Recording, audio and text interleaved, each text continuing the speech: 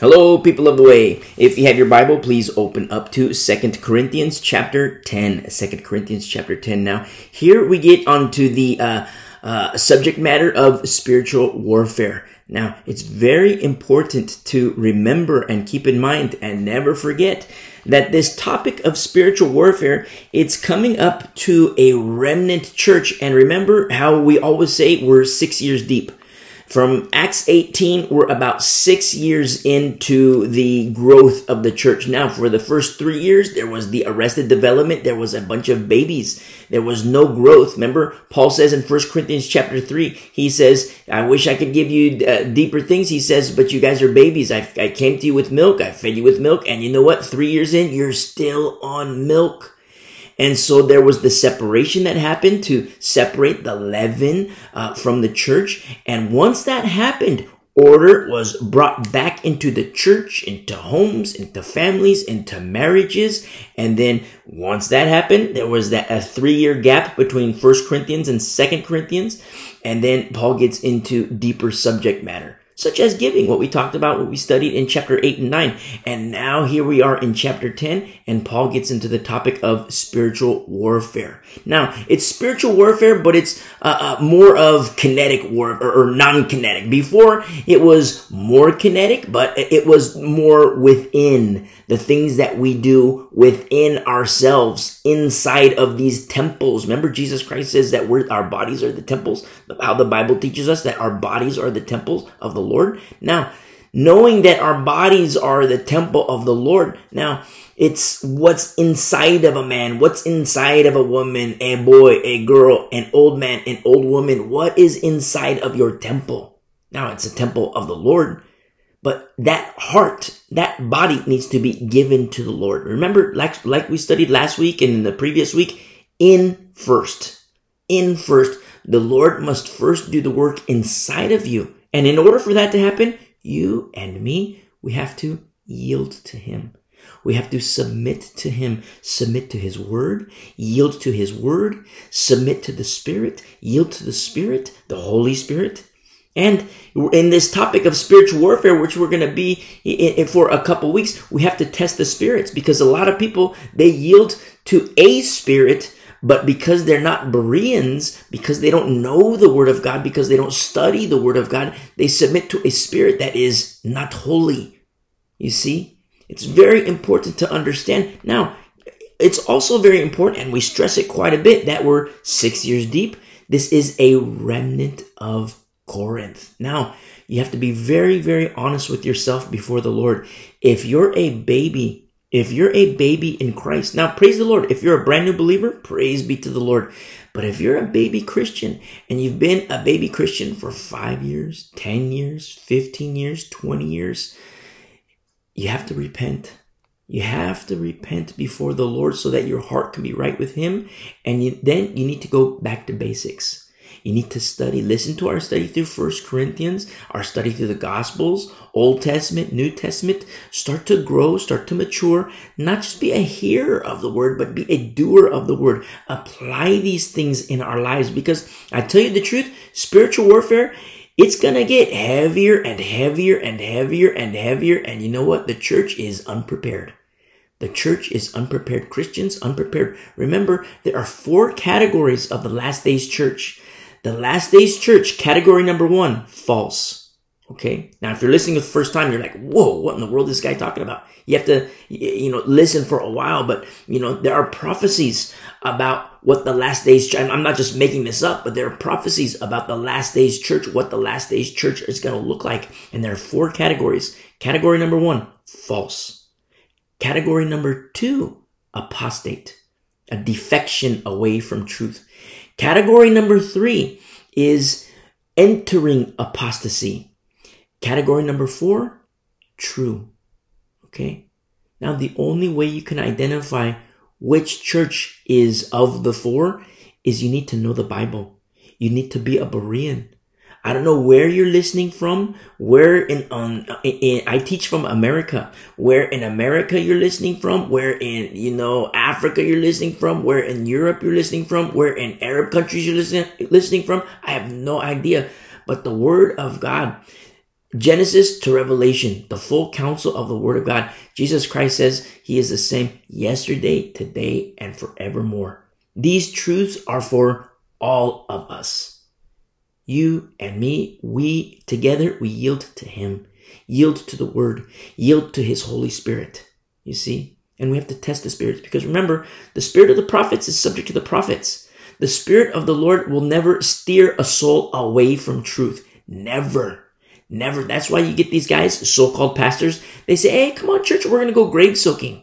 We're going to go grave soaking so that we can soak in the Holy Spirit from these dead people. No, the Holy Spirit isn't in graves. That's an abomination before the Lord. Now, how do I know that? Because the Bible tells us.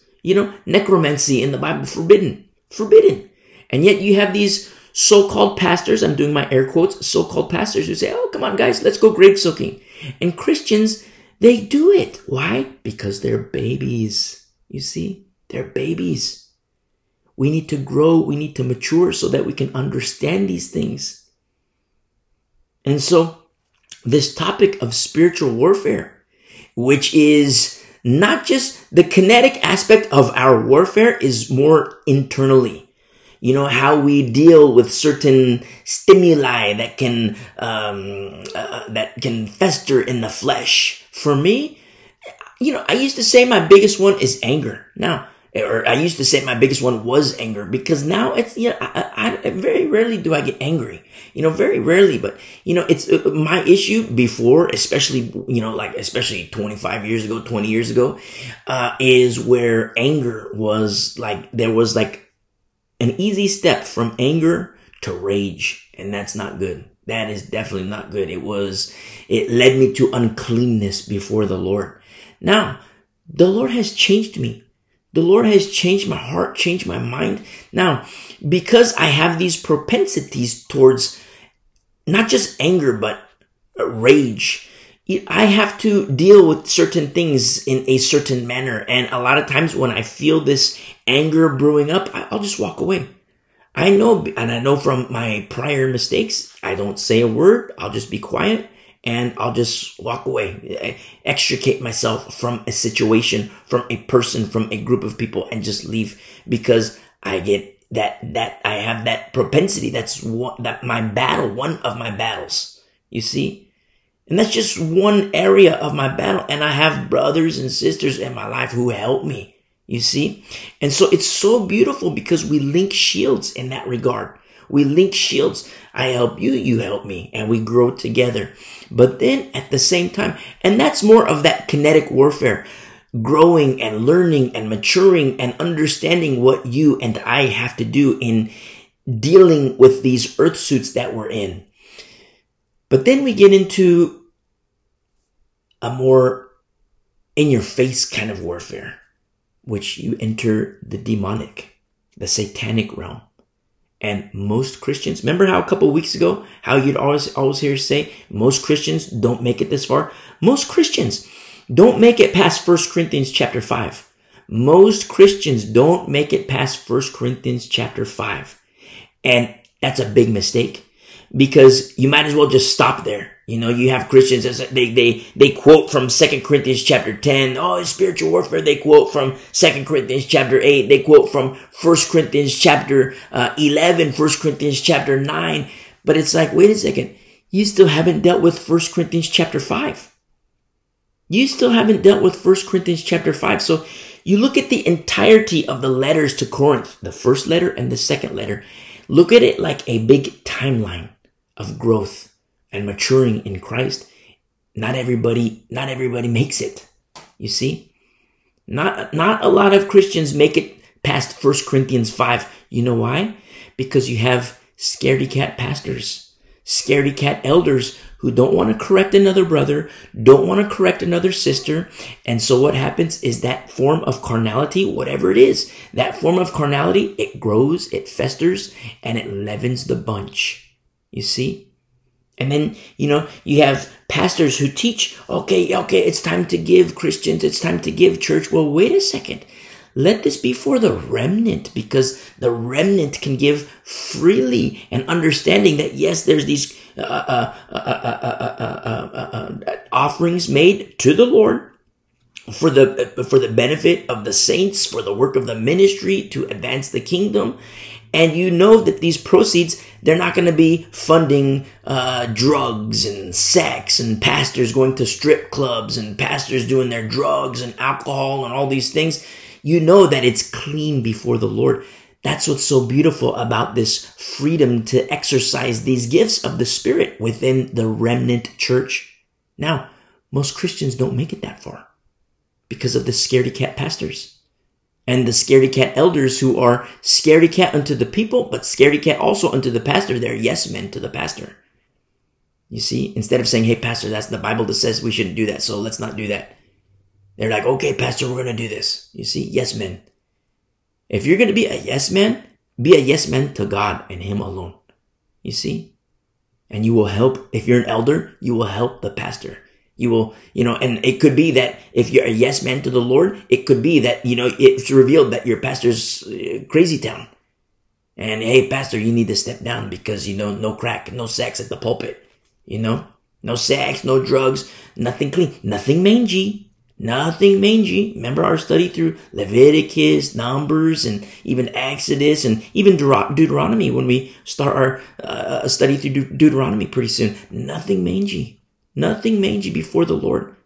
The Lord doesn't like a mixture. Remember, consecration unto the Lord, 100%. Now, we're in these earth suits. Yes, we're in the flesh. Yes, but we're not. We're in the world, but we're not of the world. We're in the flesh in terms of we're in these earth suits, but we walk according to the Spirit. And we're going to make mistakes because we're in a corrupt state right now. But that's no license to sin. That's no excuse to sin and say, okay, because we're in the flesh or so that grace can abound, let's sin more. Let's sin so that grace can abound. No, certainly not! Exclamation point. That's what Brother Paul says. And remember our study through Romans? And so we have this aspect of spiritual warfare, and it's for the remnant, and it's very important in these last days. Very important in these last days. Do you know why? Because the Bible says that in the last days, Satan knows his time is short. And because he knows his time is short, he's going to amplify his attacks. You see?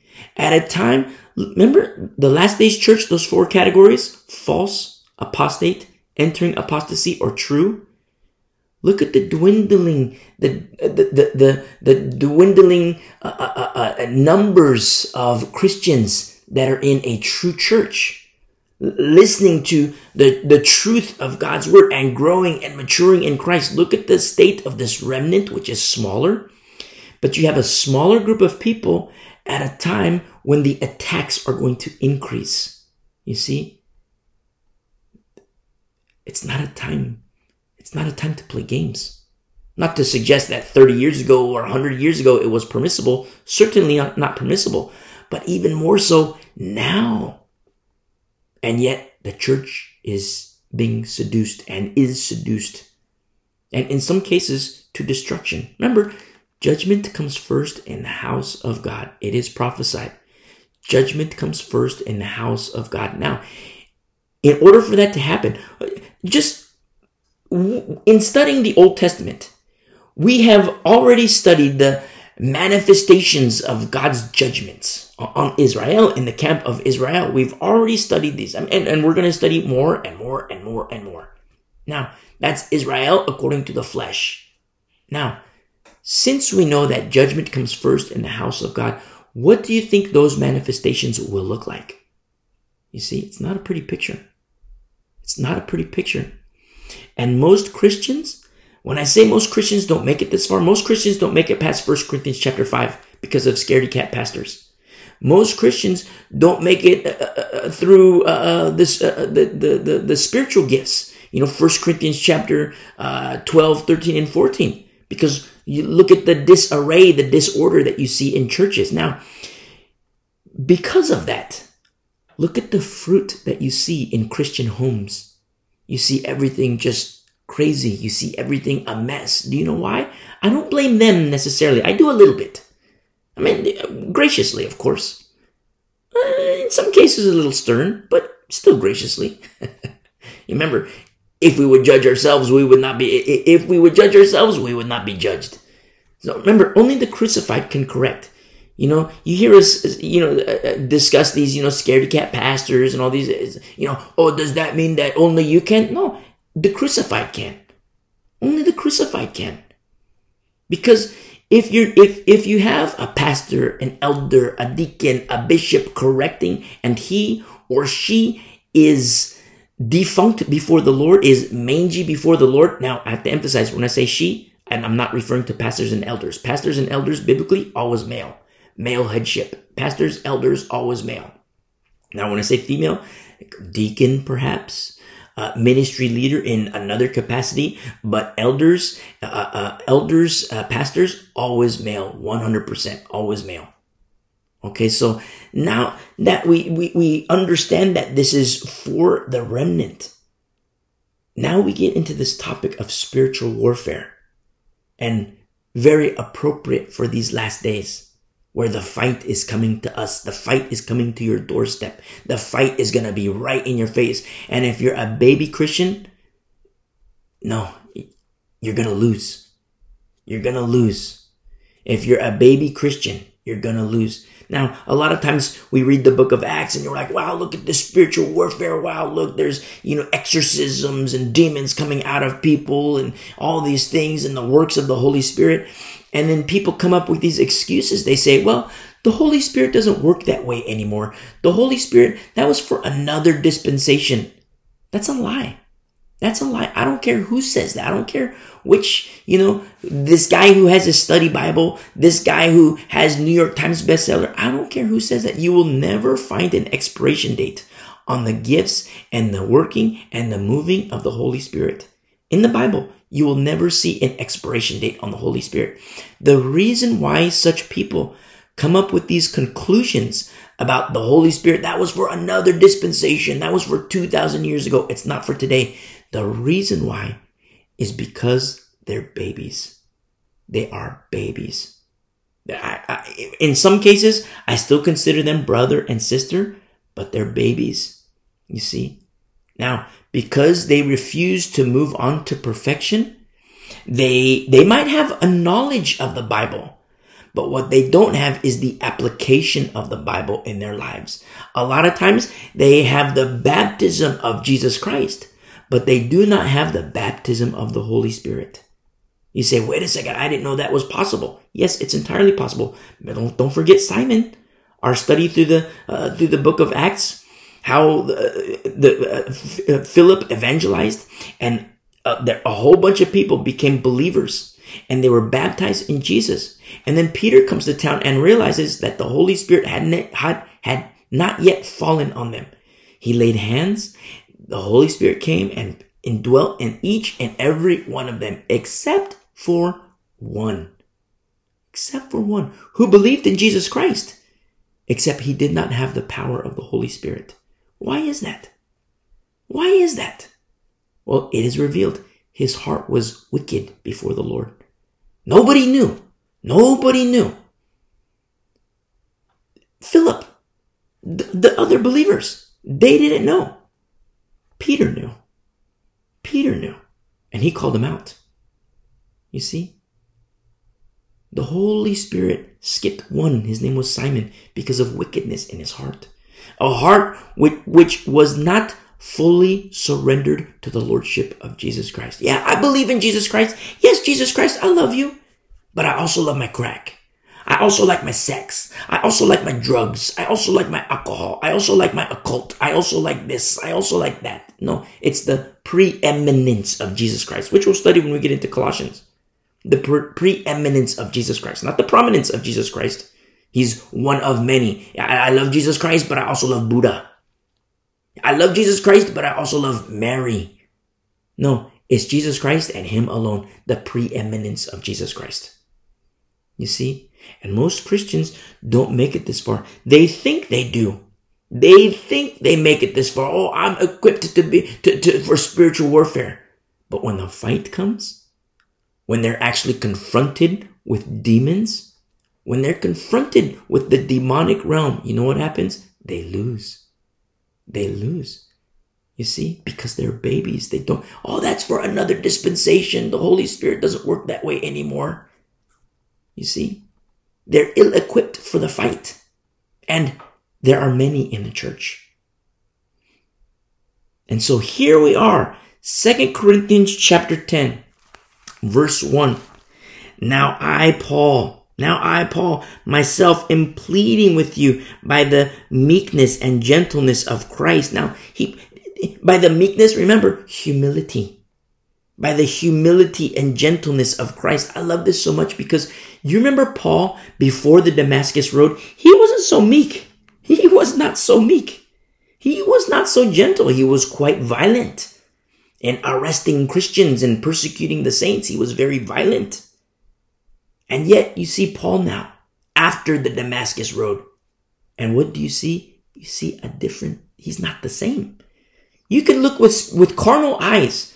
It's the exact same guy. He got the same eyes, the same mouth, the same ears, the same hands, the same body, the same build, the same clothes. That's external. He's a different guy completely. He's got a new mind, a new heart, and a new spirit. Why? Because he has surrendered his life to Jesus Christ. Not a little bit, not 10% of his life, not 30% of his heart, 40% of his mind. No, 100%, all of it. You see?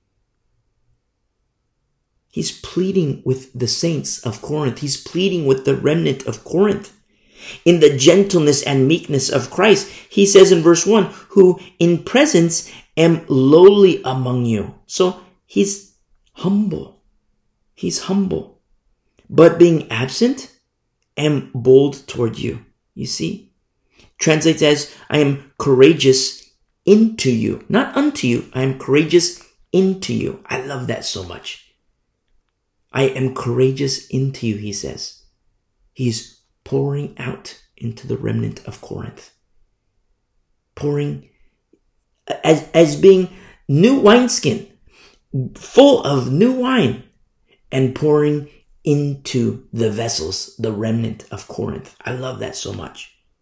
And when he's there, when in Acts 18, when he was there, when physically, when they could touch each other, when he was there, he was lowly among them. Not, oh, look, I am Paul, give me the best seat in the house, feed me the best food, house me in the best hotel, all these things. No, he wasn't like that. Lowly and humble among the saints, but being absent and bold towards you, which translates as courageous into you. I'm so in love with his wording, into you. Pouring into, a vessel of the Lord pouring into the next generation of righteousness. You see? The next, and not his wine, new wine which comes from above. Remember, old wineskin cannot contain new wine. It might for a little bit, couple days, couple weeks, couple months even. But that new wine, what it does to old wineskin, it will make holes in that old wineskin. And the holes will get bigger and bigger, and new wine will go in and won't be held. It will just flow right out. Why? Because there's holes in the wineskin. And that's what you see among babies. People who refuse to reckon the old man dead, to reckon the old woman dead. And all of a sudden, it's like, wow, I'm a Christian. And praise be to the Lord. But if you're a baby, you need to grow and mature. But no, what happens today? People say, oh, I'm a Christian, therefore I'm going to go into this ministry. And they're old wineskins. Instead of being a new wineskin, they're old wineskins. And what happens? Instead of them being a fisherman for the Lord, no, Satan's a fisherman and they become the fish of Satan. That's what happens. Spiritual warfare, they're ill-equipped. They're not ready.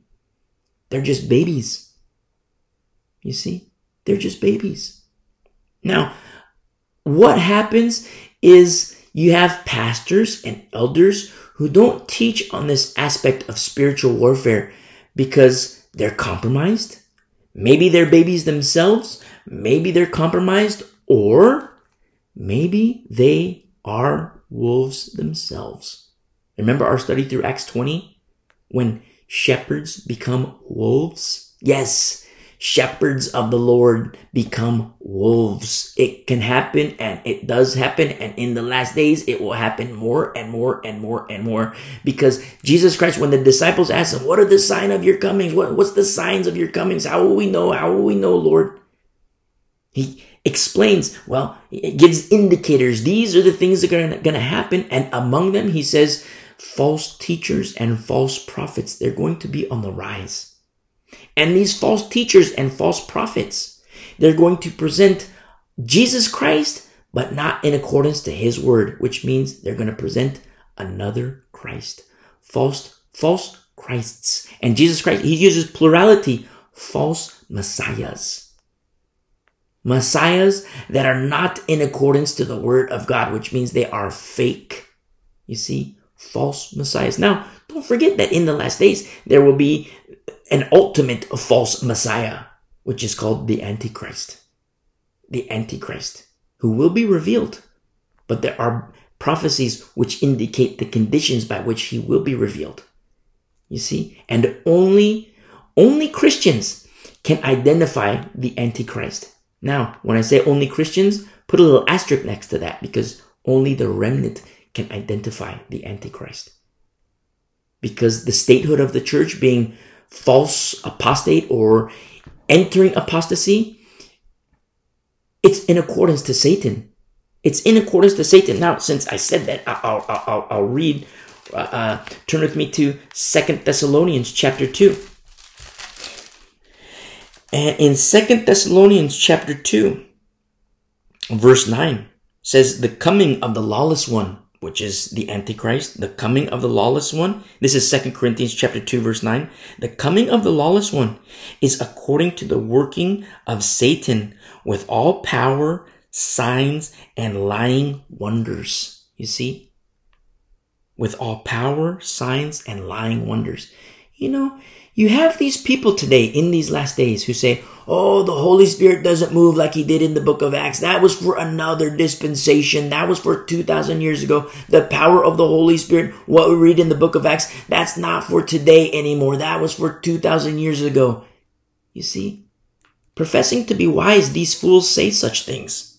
Yes, fools. Oh, you're so mean-spirited. How dare you say fools? Okay.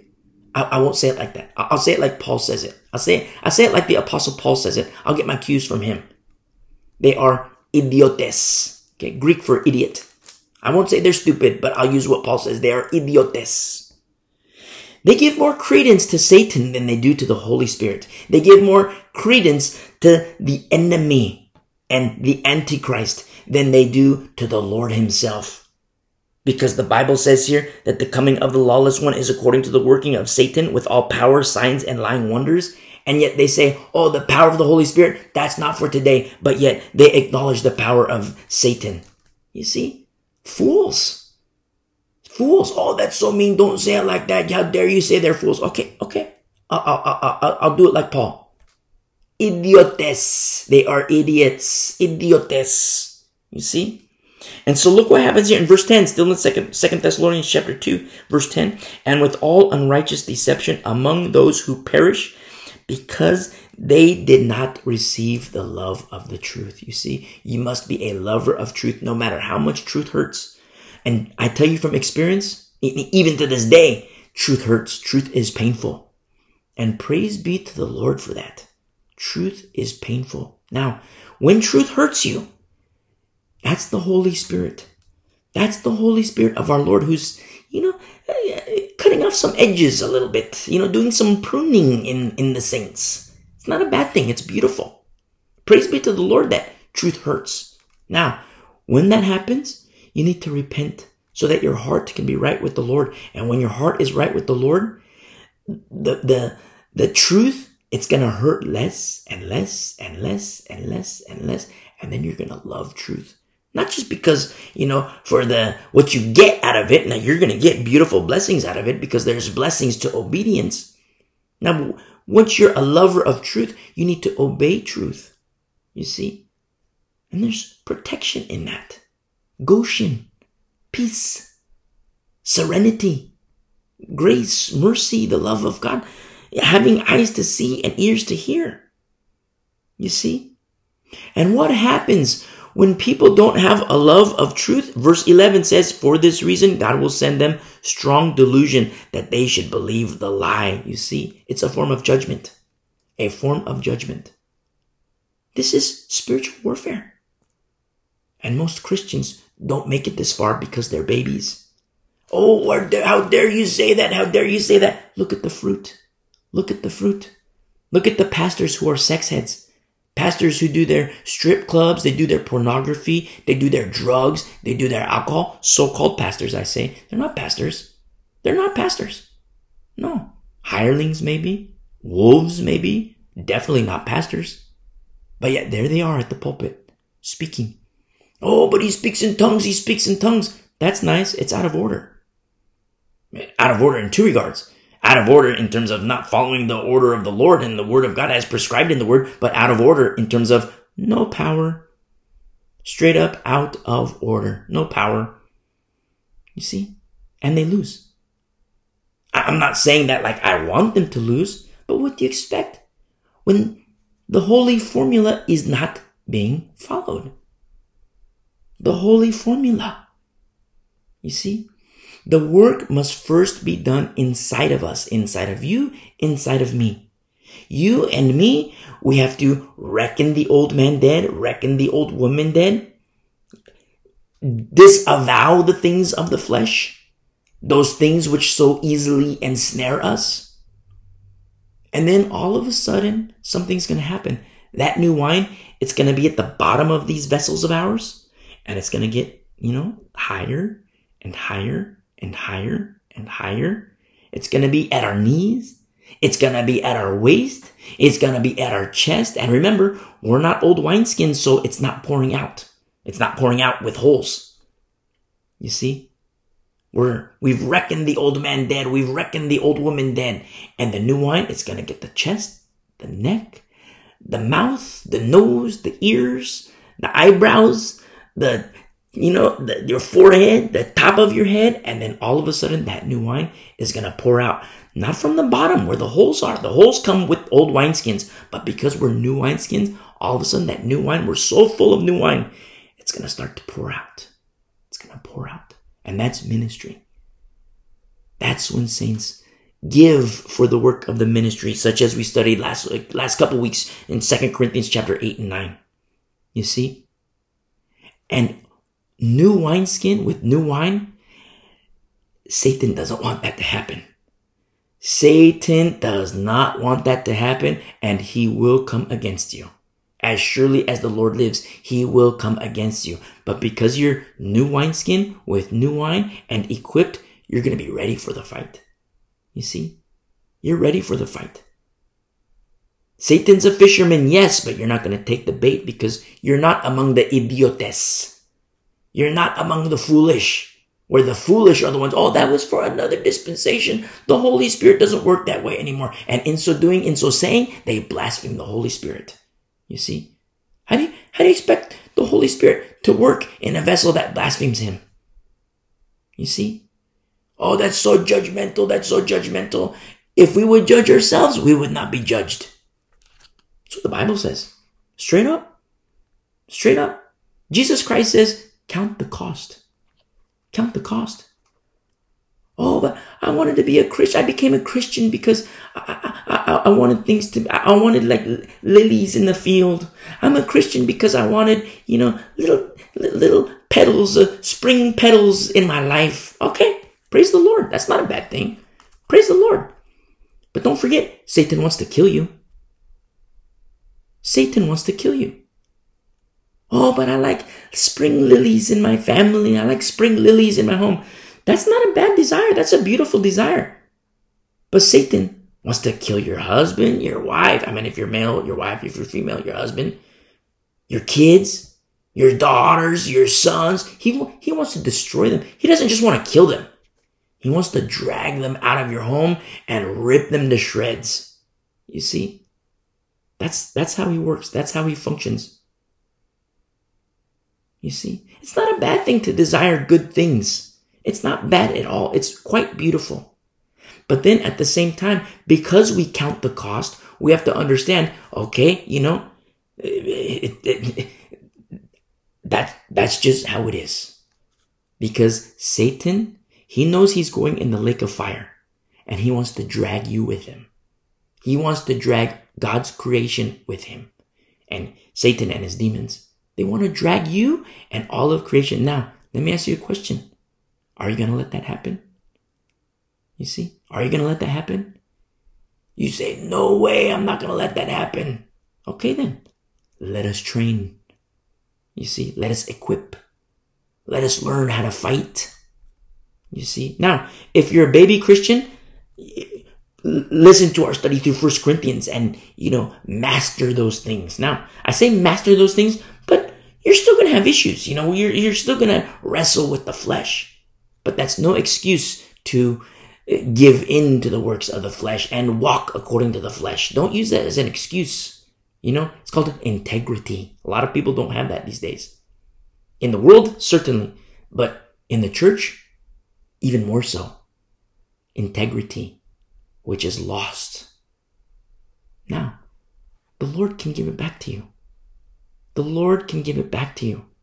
If you're not a believer, or maybe you're a believer and you're wishy-washy, you're lukewarm. The Bible says, Jesus Christ says, I wish you were hot or cold, but because you're lukewarm, I will vomit you out. Lukewarm in the body, he says, I will vomit you out, meaning extricated from the body of Christ. Don't be lukewarm. You need to repent. You need to repent so that your heart can be right with the Lord. You need to grow and mature, and then we apply these things in our lives because the fight is coming to us. The fight in these last days, the fight is coming to you. It's going to be right in your neighborhood, in your doorstep, at your workplace, right in your face. The fight will come to you, and it's already happening. What are we going to do? Be scaredy cats? You see? Are we going to be scaredy cats? We've learned from our study in the Old Testament what happens when Israel was afraid. Look at what happened to that generation. You see? 40 years in the wilderness. And the second generation, they need to rest on the promises of the Lord. And not just rest on the promises of the Lord, but trust in his ways. You see? And so Paul, in presence, in verse 1, in presence, I'm lowly among you. You see? But being absent and bold towards you, courageous into you. You see, him pouring into us. Him pouring into Corinth back then. And that's what's so powerful about the Word of God. 2,000 years later, give or take a couple of years, he's still pouring into us. That's how powerful. It says a lot about, not to deify Paul, but it says a lot about how dead he was. Because he was such a vessel back then that the Lord is still using his ministry. You see? It's all of the Lord. The same could be said of Moses, of Joshua, of Peter. It's so beautiful. It's their intimacy with the Lord was so close that their hearts became that of the Lord. You see? Abide in me and I in you. That's what Jesus Christ says. Abide in me and I in you. And when he's in you, he's in us. What happens? You see? That's what's so powerful about being crucified with Christ. Crucified with Christ. So many times people say, I am crucified with Christ. They rest on the passage, I am crucified with Christ. It's like, wait a second. I don't see crucifixion, brother. I don't see crucifixion, sister. What's up with the crack? What's up with the pornography? What's up with the drugs? What's up with the strip club? What's up with the alcohol? What's up with the occult? What's up with the Ouija boards? What's up with the yoga? What's up with the Buddha? What's up with, Hinduism? All these different things. I don't see crucifixion. No, you need to reckon the old man dead, reckon the old woman dead. You see? And so Paul says here in verse 2, but I beg you. Now, this is the exact same word we studied in chapter 8 when the Macedonians, they were begging Paul, pleading with Paul, Paul, please take this money. We want you to take this money. Paul, but you guys are poor. It's okay, Paul. The Lord is going to take care of us. Take this money. We want to join you in your work with the ministry. The saints that you're going to go see, they need this money. Here, take it, Paul. Take it, Paul. They were begging with Paul. That's the same word. Paul is begging, and he's begging to the Corinthians. What's he begging them about? He says, I beg you that when I am present, I may not be bold. Wait a second here. So he says that when he's there among them, that he's lowly among them. I wonder what that looked like when Paul was lowly among them. Maybe he just sat in the corner. When it was time to speak, maybe he spoke, but maybe he just sat in the corner and let the people do their thing, and he was just kind of sitting to the side, sitting in another room, on his face before the Lord in another room in privacy, praying for the saints. I wonder what that state of lowliness looked like. It's a hardcore message for pastors, because pastors like to be the big shots in their churches. Number one, it's not your church. Pastors like to be the big shots with their special parking space. They like to have, all the followers on social media. They take pictures of themselves, little selfies with their Bibles, little selfies with their cup of coffee and their little Bible study, little selfies of, their study of their praying. They're supposed to be praying, but they have, they have their head down, they're praying, but then you see their arm up, they're taking a selfie of themselves. Little selfie of, look, here I'm giving money to the homeless. Look, I'm giving a McDonald's bag to this homeless guy. Look, I'm taking a selfie. Look how awesome I am. But here's Paul. I wonder what his state of lowliness looked like. Pastor, elder, ministry leader. And yet in his letters, his boldness of being courageous into the saints, and now he's begging the saints. What is he begging? That I may not be bold. Wait a second. So he's bold, and yet Paul says, I don't want to be bold. Now, it begs the question, what in the world is he talking about? Now, this is another kind of boldness that Paul doesn't want to use with Corinth. It hinges on their obedience. It hinges on their obedience and disobedience. You see, I'll give you an example. There have been times where there's an abundance of the works of the flesh in fellowship. An abundance of works of the flesh. And it's like week after week, hey, brother, don't do this. Hey, sister, don't do this. Hey, if you're going to do this, you need to repent. If you're going to do this, don't partake of communion week after week after week. And then as a result of the works of the flesh, the abundance of the works of the flesh, the subject matter comes up in scripture, and all of a sudden it's like, okay, now these things need to be said. These things need to be said. They were said privately, the admonitions in one area, admonition over here, admonition over there. But now these things need to be said publicly. And in my heart, I wouldn't do this, but in my heart, I wish I could do it. I wish I could take the obedient and say, hey, go shopping, go have some breakfast, go away, because this isn't for you. I wish I could do that, but I wish, but I don't wish. I wish because it's like this level of boldness, this level of saying what needs to be said, it's not for you. It's for this abundance of the works of the flesh. But through your obedience, this isn't for you. Come back in an hour. Come back after go eat breakfast and then come back. I wish I could do that, but then I also don't wish because, certain things need to be said, but the entirety of fellowship needs to hear these things for the benefit of the fellowship, for the name of the Lord. You see? And that's kind of what's happening here. Yes, in letter, I write these letters and I'm bold and courageous and pouring into you. But when I come, when I'm present, he says in verse 2, I may not be bold. I don't want to be bold. I don't want to be bold. It's not that Paul can't be bold. It's not that Paul isn't bold, but his boldness is a representation of carnality. I'm at a loss of words kind of because I don't have a huge vocabulary. And so have you ever been among a remnant of believers? You yourself are a remnant. I mean, you're obeying the Lord. You the works of the flesh. I mean, even though you wrestle with it, you don't like it, and you're striving to be at peace with as much as depends on you striving to live peaceably with man. And yes, you're striving to live peaceably with men, but you want to be obedient to the Lord, and you'll die in obedience to the Lord. People will hate you. People will say you're stupid. People will call you a legalist, and it's just obedience. That's all it is. It's not legalism. It's obedience. And you're with anybody, and it just feels not gross, but you don't feel at home. But then you're among other believers, brothers, sisters. You're amongst other people, and this is a small group of people. And you just feel at home.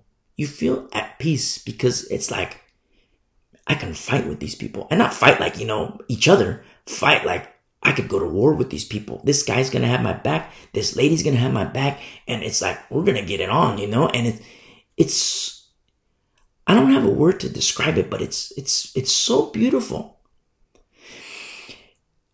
What can interrupt that is carnality. Our carnality. We're in the same boat. My carnality, your carnality. That's what can interrupt that.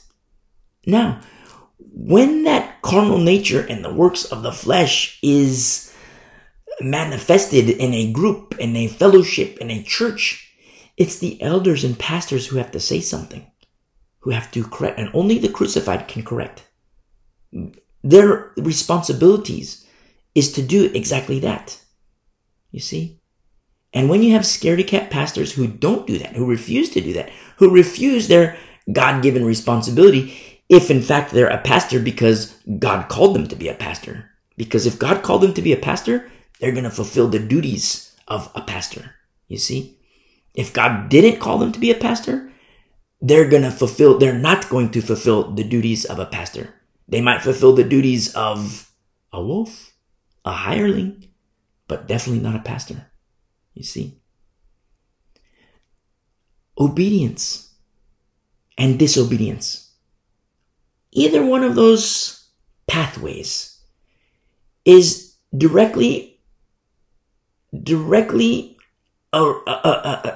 directly impacts the intensity and boldness of a pastor. You see? And Paul says, yes, when I'm absent from you, I'm lowly among you. And when I'm absent, I write these letters. And yes, I'm bold towards you. I'm courageous into you. But then he says in verse 2, when I'm present, I beg you that when I am present, I beg you. Remember the same word of the Macedonian Paul? We beg you, Paul. The same exact word. I'm begging you, church. I'm begging you, saints. I don't want to be this kind of bold with you. You see? Look at that. Do you remember in chapter 7, when Paul says in chapter 7, he says, in chapter 7, verse 8, 2 Corinthians, he says, for even if I made you sorry with my letter, I do not regret it, though I did regret it, for I perceive that the same epistle made you sorry, which is to be grieved, distressed, and sad, though only for a while. You think it wasn't an easy thing when we talk about the separation, the separation of the leaven from the bunch? That's not an easy thing. It's painful to even say those things, to even utter those things, to even write those things. It's painful for the shepherd to do such things. But it's not because the shepherd desires to do those things in one regard. Yes, the shepherd desires to do those things for the remnant, but the shepherd desires to do those things in obedience to the Lord. But then at the same time, this is a result of their disobedience. Paul had to write these things. Paul had to say, separate from anybody named a brother, not because he's just saying it for, pulling out of his hat and just saying it. No, look at the works of the flesh. The sex, the alcohol, the extortion, all kinds of things. And not just like, you say sex, and yes, it's egregious, but it's the kind that's not even named among non-believers. And Corinth was quite an unbelieving place. Corinth was quite the place. And it's not even named among them, and yet it's inside the church. And for 3 years, uncorrected in the church. And so Paul has to say, inspired of the Spirit and in obedience to the Lord, has to say, okay, now it's time to separate. You see? Picture Chloe. Picture Chloe. Those in Chloe's household. What if Chloe went to a deacon? Like after 2 months. Hey, deacon, I'm noticing something. This isn't good. The deacon was defunct. And 8 months later, a year later, Chloe goes to an elder. Hey, elder, I'm noticing these things, and it's just, we need to address these things. We pray for you in your ministry, elder. But, we know that you're called of the Lord. We know that, the Lord has put you into this ministry. And so you serve in this capacity. So we're letting this known to you so that you can take care of it. You see? Then you have defunct deacon, defunct elder, and now Chloe goes to the pastors. Hey, pastors, we're noticing something's wrong in the fellowship, and these things are wrong. We're noticing this, and, we pray for you in your ministry, pastor, and, these things need to be dealt with, and nothing. Defunct pastors. Oh, Chloe, what do you know? You're just a woman. You got your ladies' Bible study. You're just a female. Let us men take care of it. Foolish. Idiotes. Foolish. So what does Chloe do? And those in her household, let's write a letter to Paul. Let's notify Paul. You see? And it's not, Chloe trying to curtail favor with Paul. No, Paul was with her. They were with the Lord. You see? Same spirit. Same spirit of the Lord. Unity. Not just of the saints. Unity of the saints is beautiful. But unity among this remnant within a remnant. You see? How many times you hear us, remember in our study a couple of weeks ago? Not just lights, but super lights. And not just super lights, super duper lights. Remember? That's how beautiful this separation is. Consecration. And these are things that Satan does not want you to comprehend. And so what does he do? He has nice little fellowships of babies. You see? Nice little fellowships of babies. But the remnant? He will fight tooth and nail to prohibit fellowships from moving on to perfection. And you know what? He's quite effective. And he's winning. You see? It is prophesied that he will win to a certain degree, and in the last days, he will prevail against the saints. It will be given unto him to prevail against the saints. Whoa. Does that mean Satan is victorious? You could look at it in one regard and say, okay, yeah, a little bit. But not ultimately. He knows exactly where he's going. He knows exactly where he's going. He's not victorious at the end. You see? But these things must happen in accordance to what the Word of God says. I'm not giving any credence to Satan. But a lot of times people say, oh, I'm under demonic oppression. I'm being attacked by Satan. And I don't see it. I don't see it. It's not to have sympathy for the devil, but I don't see it. Oh, I'm being attacked by Satan. Okay, tell me how, brother. Well, I was high the other night and, I did this stupid thing and this guy punched me in the face and he broke my jaw and, it's just demonic oppression. What? That's demonic oppression? No, you were punched in the face because of what you said. You were a jerk. And you were a jerk because you were given over to the crack. And what in the world? Why did you have a needle in your arm? Why did you even go? When your friend called you the finest crack from Chiapas, Mexico, why did you even do that? Why did you even say okay? You see? Don't blame Satan. Blame yourself. Blame yourself. You see? Integrity. Let's be honest. Straight up. Let's be honest. Maybe you're a baby and you're not ready to understand real spiritual warfare, real demonic warfare, a real demonic attack. You see? And if you're listening for the first time, you might be like, what in the world? You have to, listen to our study through all of 1 Corinthians and then all of 2 Corinthians because you'll understand deeper. It's very important because there's a lot of babies in the churches today. A lot of babies. that are not equipped for the fight, not just the fight on another side of town, not just a fight in another state, not just a fight in another part of the world, a fight that's right at your doorstep, a fight that is right in your face. Most Christians are ill-equipped. You see, it's strategic. It's part of Satan's strategy. Keep the Christians as babies. Keep the Christians as babies. Because all these lying wonders, it's going to brew. And then don't forget that the false prophet, the guy who's the right-hand man, so to speak, of the Antichrist, also empowered by Satan, he's going to draw fire down from heaven.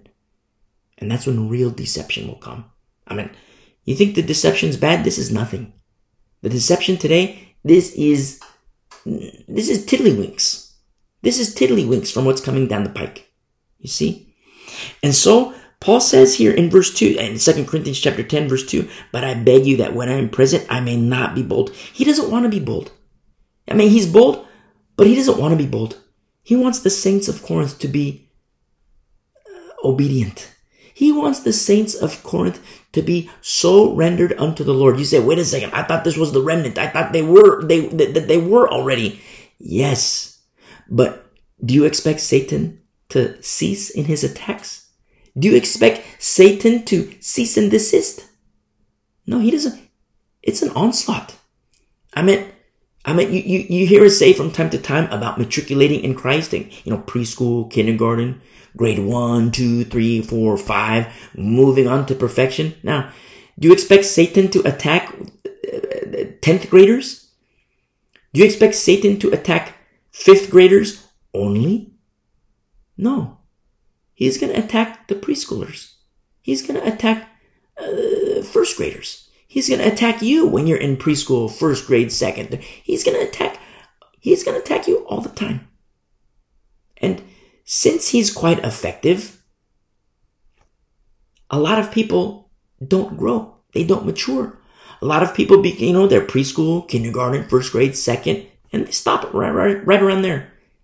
1st grade, 2nd grade, they're stuck in a 1 Corinthians 3 mentality instead of a 2 Corinthians 10 mentality. You see? Most Christians don't make it this far. Remember, most Christians don't make it past 1 Corinthians 5. Most Christians don't make it past 1 Corinthians 8, 9, 10. Most Christians don't make it past 1 Corinthians 12, 13, and 14. The gifting of the Holy Spirit. Look at the churches. Look at the things that are permitted in the churches. Remember speaking in tongues? Oh, we have 500 people in our fellowship. Look at the fruit of the Lord. Okay, 500 people. Oh, yes, 500 people, and all 500 are speaking in tongues. That's wrong. That's wrong. That is disorder. You see? But babies don't apply the word of God like they ought to. Oh, but my pastor says this is how we have to do it. Surprise, your pastor's a baby. Oh, but my pastor has this co-pastor. She's female. This pastor has the elder who's female. They're doing it wrong. Babies don't apply the formula properly. It's like having a baby do calculus. Doesn't work. Who's stupid?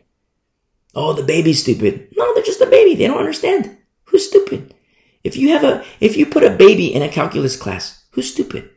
The baby's stupid. No, they're stupid, but they're supposed to be their babies. You see? Who's stupid?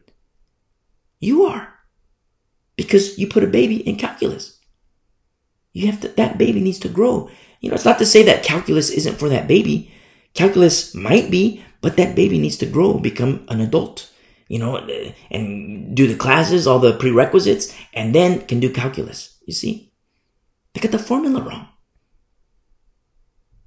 And you say, oh, that's too hardcore.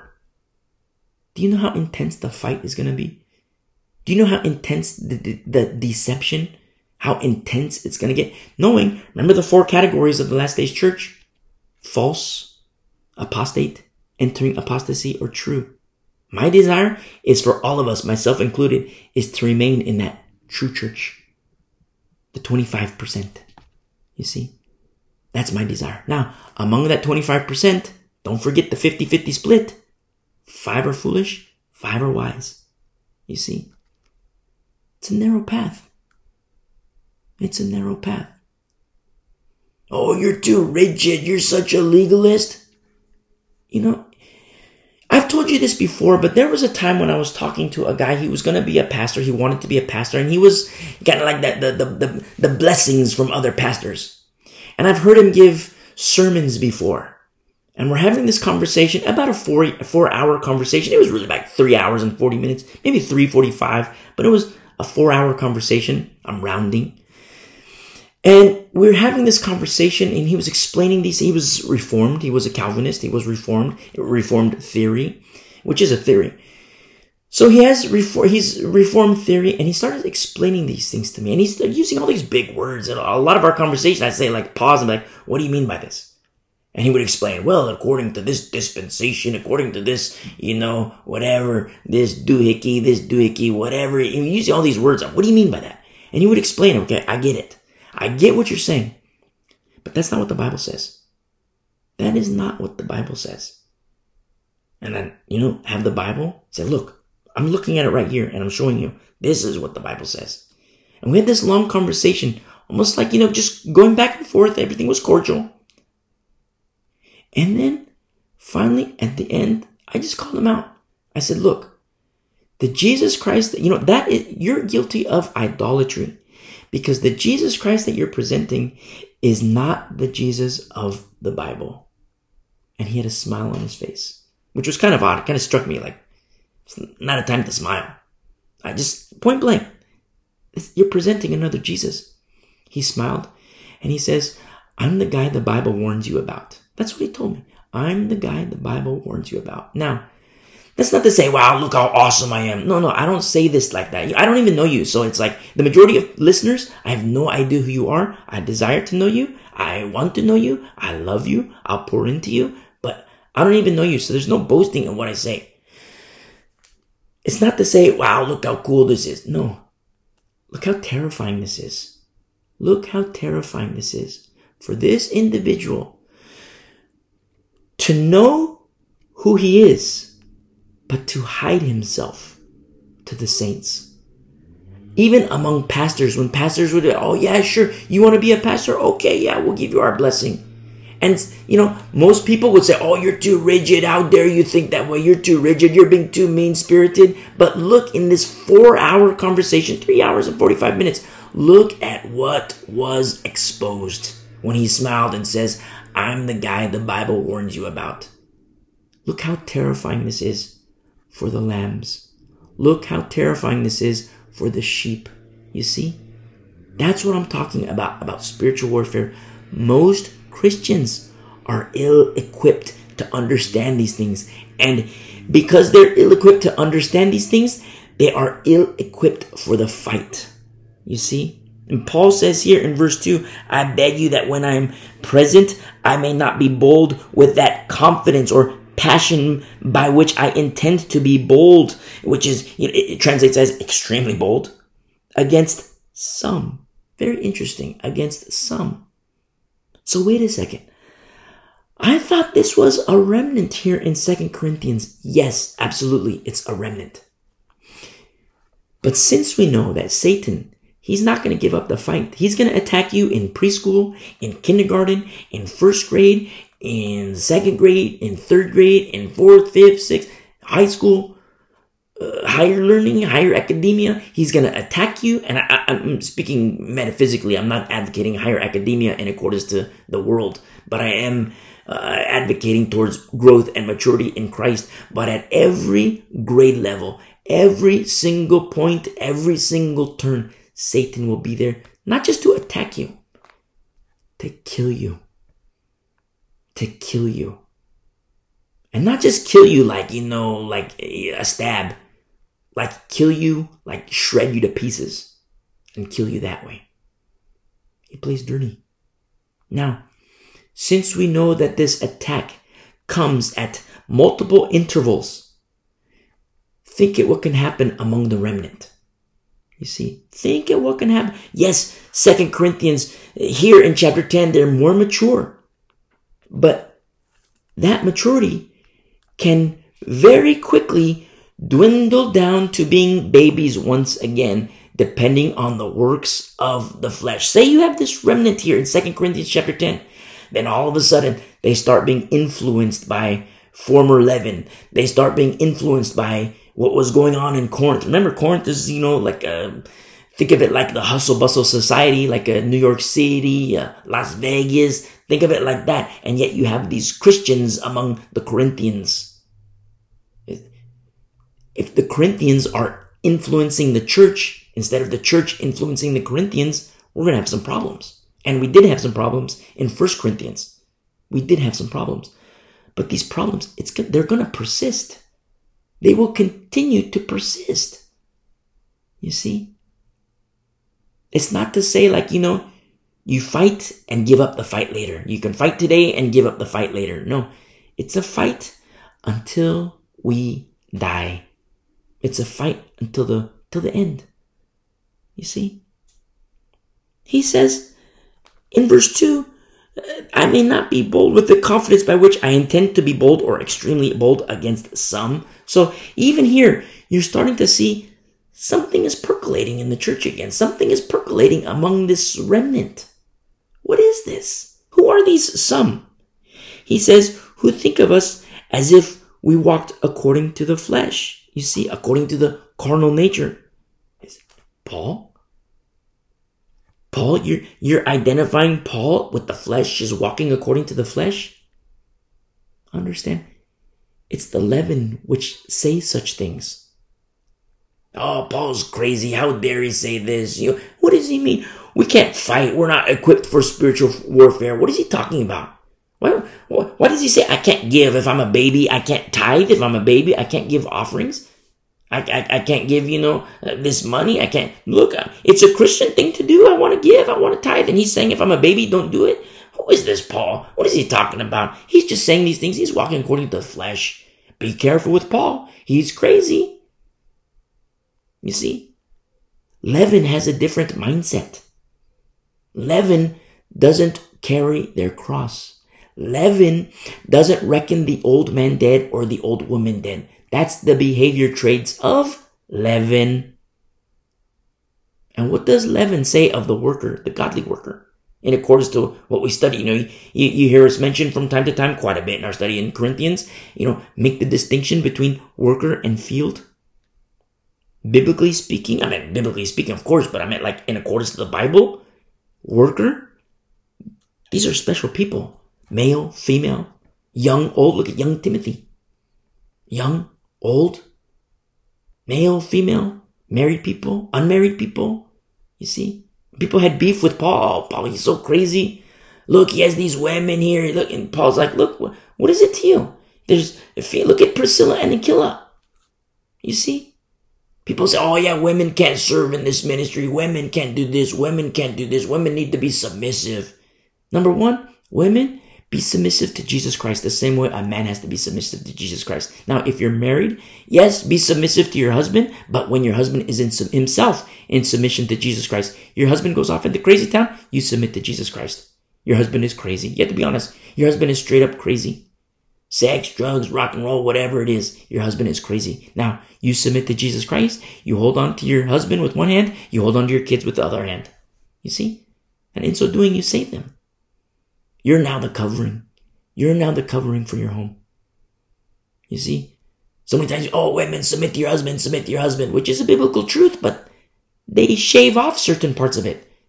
And so women, I'm going to submit to my husband. And so the husband becomes a sex head, does his pornography, and watches his pornography and says, okay, wife, now you have to submit to me. You have to perform in bed like this. You have to perform and you defile your body. You need to use the unnatural use of the human body, and you need to do it like this, like my sick mind sees on the computer, and you need to do like this. And you have these wives, unsuspecting wives, led by stupid pastors who say, wives, submit to your husbands no matter what. And so the wives partake in these things, defiling themselves. And then the husband gets off worse into crazy town, sexually. Worse into crazy town. And I could tell you things. I could tell you things. Divorces that have happened because of sick husbands. And their evolving mind into depravity gets worse and worse and worse and worse and worse. And their wives follow suit because they're submitting to the husband. And the two go off together. Crazy town, crazy town, crazy town, crazy town, crazy town. Divorce. You see? But instead, the wife should have submitted to Jesus Christ, her better husband. You see? And then hold on for dear life to the crazy town husband. You see? Spiritual warfare. Most Christians don't make it this far. And I don't say that like boastfully. I don't boast in this. It's sad. It kills me. Because the fight is in our face. The fight is at our doorstep. And if a Christian is ill-equipped, if a Christian is a baby and ill-equipped for the fight, they're going to lose. You see?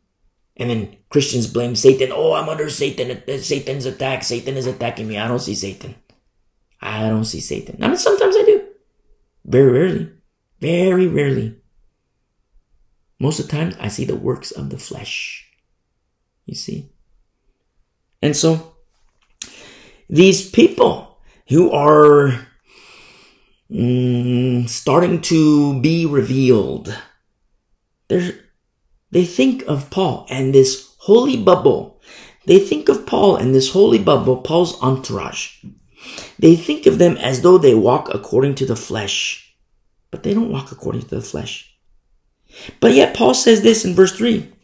For though we walk in the flesh, not according to, though we walk in the flesh, understand that we're in these earth suits. You and me, we're in these earth suits. And yes, we walk in the flesh. I mean, we're in a corrupt state right now in these earth suits of ours. But there is coming a time, remember our study in 1 Corinthians 15? There is coming a time when the corrupt will put on incorruption. The mortal will put on immortality. You see, for though we walk in the flesh, we do not war. We do not war, which is a military campaign. It's to contend in war, and it's the actual fight. We do not war according to the flesh. You see? Yes, we're in these earth suits, but we do not war according to the flesh.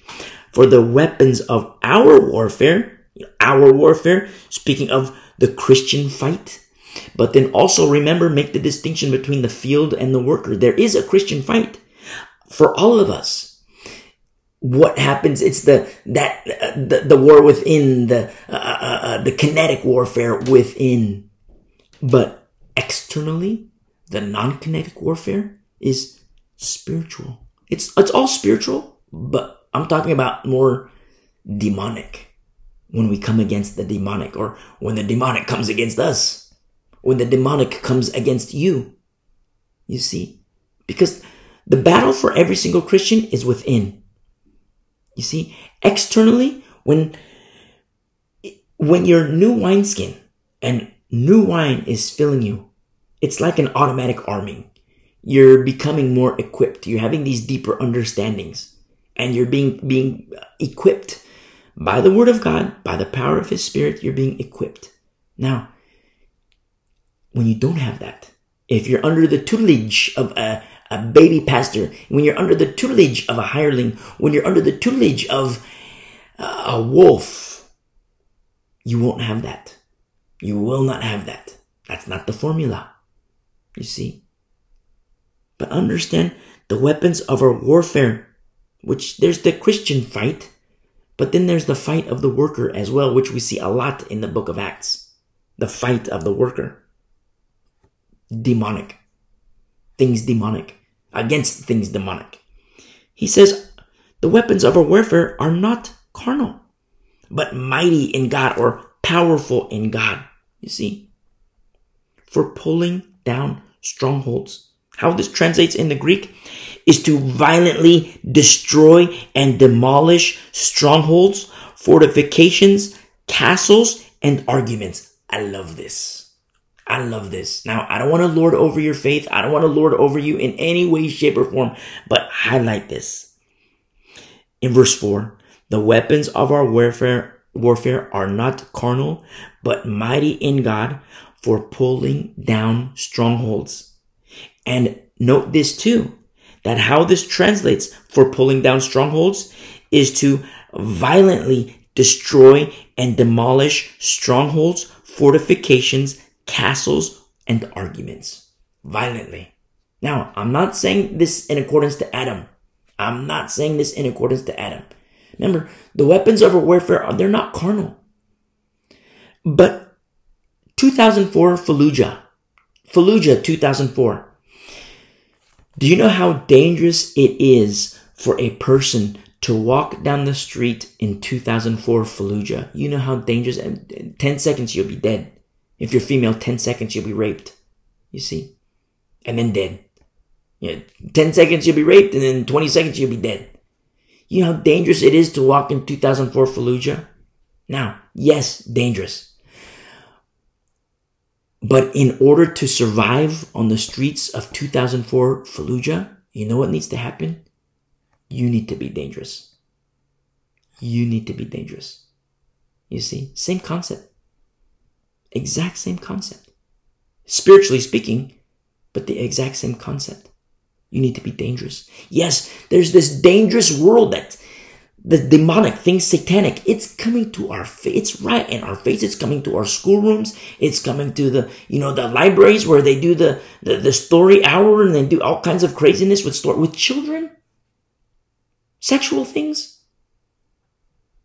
It's coming. The sexual things that are being taught to kindergartners, preschooler, in public school. The things that are being taught, the things that are on TV. The things that are it's in our faces, it's everywhere. And, look at the rise of drug use, drug addictions. I was reading an article recently about, the deaths caused from fentanyl. It's the most it's ever been. It's on the rise and it's increasing, which tells me what? Which tells us what? Pharmakia, sorcery, drug use, being given over to things demonic. That's on the rise. Statistically, these are things that we can read about in the news. Pharmakia in the last days. Things demonic. Right in our face. Right to your doorstep. You see? But are you dangerous? Are you a baby? Or are you dangerous? Are you lethal? You see? And I speak spiritually. If you're listening, you're like, what in the world is this guy talking about? I'm not even a Christian. I was wondering about this, and I thought this was going to be like the rose petals. I wanted that. Well, yes, we can have that. It's not to say that you can't have the rose petals. Yes, we can have the rose petals. And it's blessings of obedience. We do have the rose petals. It's not a bad thing to desire these things. But also know that Satan wants to violently kill you. He wants to violently destroy you. He is going to the lake of fire, and he knows that. And he wants to drag you with him. Straight up. You, your spouse, your beautiful little children. You might have a 20-year-old kid. Your beautiful daughter who's in college. Your beautiful son who's in college. Your beautiful son who has his family. Your beautiful daughter who just gave birth to her first child. Your beautiful daughter who's, just was freshly born yesterday. Beautiful, beautiful, beautiful. Satan wants her dead. Satan wants to kill your little boys, your little girls. He wants to kill, and not just kill like a knife. He wants to rip them to shreds. You see? That's what he wants to do. The father of lies, who was a murderer from the beginning. You see? But who's ready? Who's ready? No. The weapons of our warfare are mighty in God for pulling down strongholds, for violently to destroy and violently demolish strongholds, fortifications, castles, and arguments. Now, do you remember our study in the book of Acts? Turn with me really quick to Acts 19. Acts 19.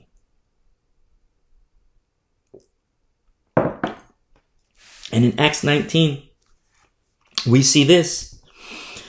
In verse 11, you say, you're too hardcore. That's too mean-spirited. I'm just going to continue listening to, whatever. I'm just going to continue. Listen, the fight is right at your doorstep. It's going to get worse. This is nothing. The things that we're experiencing now in these last days this is nothing. It's going to get worse and worse and worse. I'm just going to go over here. I'm going to go over there. You know what the Bible says? Israel did that. They flee the lion. Oh, look, we're safe from the lion. Look, we're safe from the lion. Boom, eaten by a bear. You see? No, this is in our faces everywhere you go. And chapter 19, verse 11 in the book of Acts. Now God worked unusual miracles by the hands of Paul, so that even handkerchiefs and aprons were brought from his body to the sick, and the diseases left them, and the evil spirits went out of them. You say, wait a second, wow, those are indeed unusual miracles. Well, it thus fulfills what the Bible says, unusual miracles. Now, these blasphemers of the Holy Spirit, what they say in these last days, oh, the Holy Spirit doesn't do that anymore. That was for another dispensation. That was for 2,000 years ago. Where does the Bible say there's an expiration date on the gifts of the Holy Spirit and the moving of the Holy Spirit? You see? Look at what happens here in verse 13. Then some of the itinerant Jewish exorcists took it upon themselves. You see? They thought, oh, you know what? We want to try this out. They took it upon themselves. You know how many people take it upon themselves? Instead of yielding to the Word of God, yielding to the Holy Spirit, in submission to the Lord. If the Lord calls a person into a certain ministry, that's one thing. But when somebody takes it upon themselves, look what happens here. Some of the itinerant Jewish exorcists took it upon themselves to call the name of the Lord. It's like walking through Fallujah. Instead of being dangerous, oh, I'm going to walk through. Look, I saw this guy walk through Fallujah. I'm going to walk through Fallujah too. Well, this guy was dangerous. Look, I'm going to walk through Fallujah. This lady, she did it. Well, this lady was dangerous. Look, I'm going to walk through Fallujah too. All of a sudden, 10 seconds later, dead. 20 seconds later, dead. Look what happens. They took it upon themselves in verse 13 to call the name of the Lord Jesus over those who had evil spirits, saying, we exorcise you by the Jesus whom Paul preaches. You see, no personal relationship. They're invoking the name of Jesus Christ, but it's, the Jesus whom Paul preaches. No personal relationship with Jesus Christ. You see? Wolves, who, in the last days, shepherds, so-called shepherds, will become wolves. They don't have a relationship with Jesus Christ. Zero relationship with Jesus Christ. You see? Because if they did have a relationship with Jesus Christ, they would be obedient to his word. But wolves, hirelings, they don't have a relationship with Jesus Christ. What do they take upon themselves? Since they don't have a relationship with Jesus Christ, do you think they're obeying his word? Do you think they even dared to obey his word?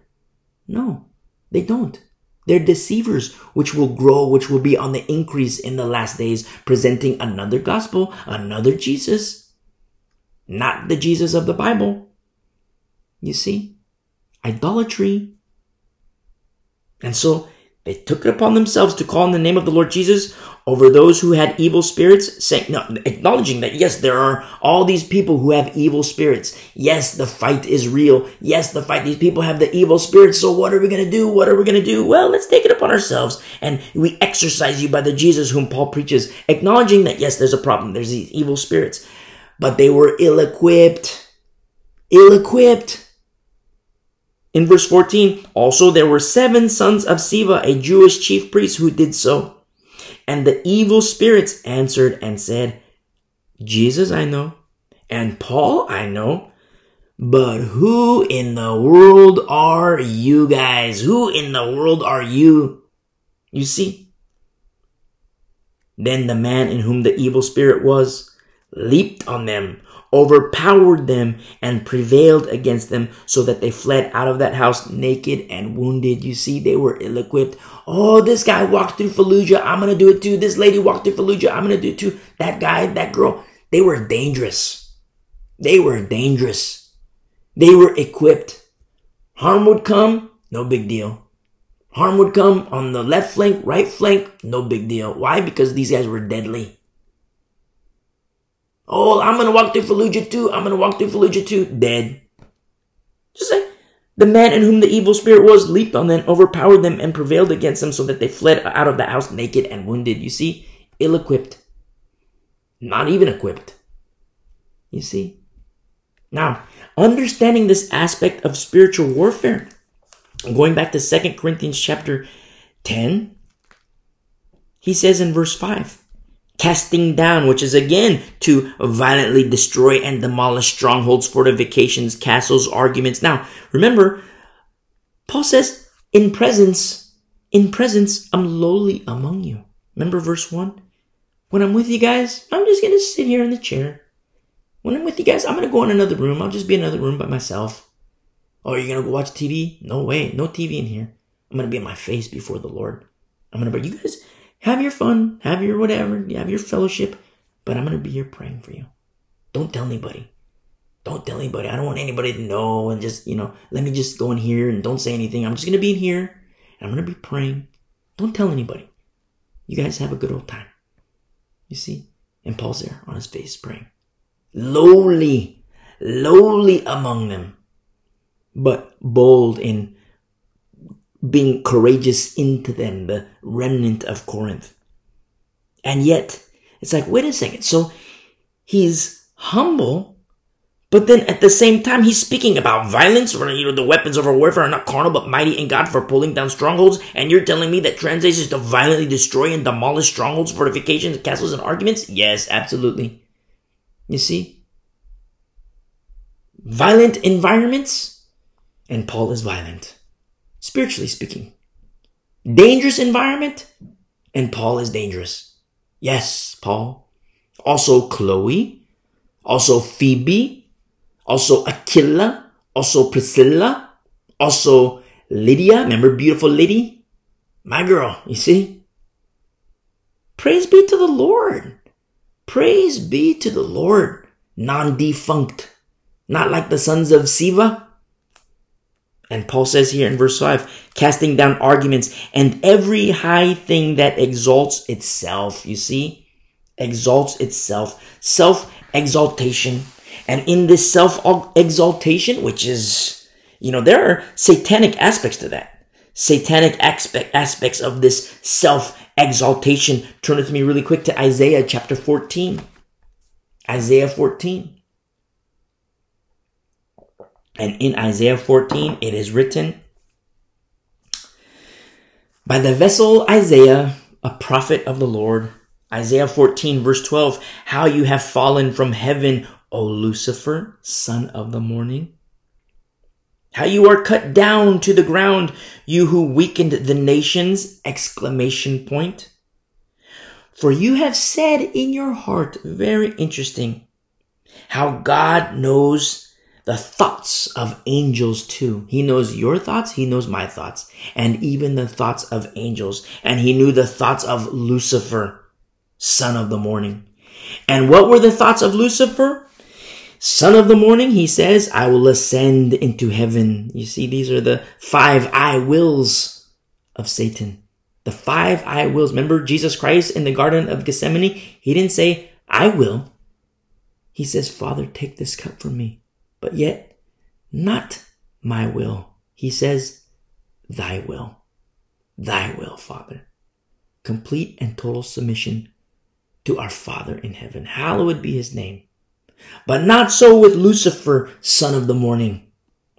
The 5 I wills of Lucifer, he says, I will ascend into heaven. I will exalt my throne above the stars of God. I will also sit on the mount of the congregation on the farthest sides of the north. I will ascend above the heights of the clouds. I will be like the Most High. That's what Lucifer says. Exalting himself. Self-exaltation. This is the end of Lucifer's thoughts. And in verse 15, this is what Almighty God says. Yet you shall be brought down to Sheol, to the lowest depths of the pit. You see? Self-exaltation, the demonic aspect of self-exaltation, pride. You see? The selfie generation. Me. It's all about me. Victim mentality. Oh, it's all about me. Self-exaltation. You see? Satan knows the Bible. He knows how to make mankind fall. And he's very patient. You see? And he doesn't mind Christians who are babies. He doesn't like Christians being Christians. But he doesn't mind the baby. Because what threat is a baby? If I told you, and I said this before, but if I told you 1 year from now, we're going to start our training, but 1 year from now, you're going to enter the cage match. And we're going to close the gate, and you're going to have your opponent, and you just go out 5 minutes, full brawl. And you're like, whoa, who's my opponent? And he's a little 2-year-old. You don't even have to train. Piece of cake. Little flick of the finger. Bing! Gone. No threat whatsoever. Babies aren't a threat. You see? Babies are not a threat. And that's how Satan views baby Christians. Because look at Corinth. Look at 1 Corinthians chapter 3. Yes, acknowledge it. Yes, they're saints, but they're babies on milk. And then you get into chapter 5. Look at the works of the flesh inside that church. The sex, the drugs, the extortion, the alcohol, all these different things. Look at the works of the flesh. You know what that shows us? No power in the church. And if there's no power in the church, what impact could they have on Corinth? You see? Well, Satan can have his way in Corinth because there's no opposition from babies. You see? But now to the remnant, 2 Corinthians chapter 10, Paul is explaining, this is the fight, you guys. This is the fight. Which is, you don't have to seek this fight. This fight will come right to your face. Will you be ready? You see? He doesn't say these things in 1 Corinthians chapter 3 to babies. No, he says it to the remnant, those who are more mature, those who are moving on to perfection, those who are reckoning the old woman dead, the old man dead, those who are carrying their cross, those who are moving on to perfection, those who are crucified with Christ. And now going back to 2 Corinthians chapter 10, speaking about this, the weapons of our warfare, which are mighty in God for pulling down strongholds, casting down arguments, is from verse 5, and every high thing that exalts itself, which is satanic implications, against the knowledge of God. You see? Because what impact could the church of Corinth have on the city of Corinth? You see? Well, when they're babies, when everybody's going to their therapy sessions. Oh, pastor, we have this problem. We need to have our counseling session. And instead of the pastor saying, okay, let's have the counseling session and having a 5-minute talk with them, what's the problem? Oh, look, there's all this sex going on in my home. There's all this sex. Okay. Well, that's sin and you need to repent. And if you don't repent, then, you're going to burn in hell. Oh, what do you mean I'm going to burn in hell? Well, look, you've been a Christian. You've been here for 3 years. You haven't been applying the word of God and the hardening of your heart. And if the hardening of your heart comes, it's called the deceitfulness of sin. And in the deceitfulness of sin, you can fall away from Christ. Oh, but I'm from this other town and the guy told me once saved, always saved. No. That's not what the Bible says. That's not what the Bible says. What do you mean that's not what the Bible says? Well, let's turn to Luke really quick, and I'm going to turn to Luke chapter 8. If you have your Bible, open up to Luke chapter 8. And in Luke chapter 8, we read this in verse 13, but the ones on the rock are those who, when they hear, receive the word with joy, and these have no root, who believe for a while. You see, short-term believer. They believe for a while, and in time of temptation, fall away. You see? Fall away. In time of temptation. So it's not once saved, always saved. It is entirely possible to fall away, for a believer to become unbelieving. You see? Oh, but I have eternal security in Christ. Praise the Lord. Make your call and election sure. Work out your own salvation with fear and trembling. You see? The defunct pastors of Corinth. Oh, I need a counseling session. Okay, come on, let's have a counseling session. But are you going to whisper sweet nothings? No, you have to teach the truth. Oh, but truth hurts. I know it hurts. Remember Acts? Look at Acts. In Acts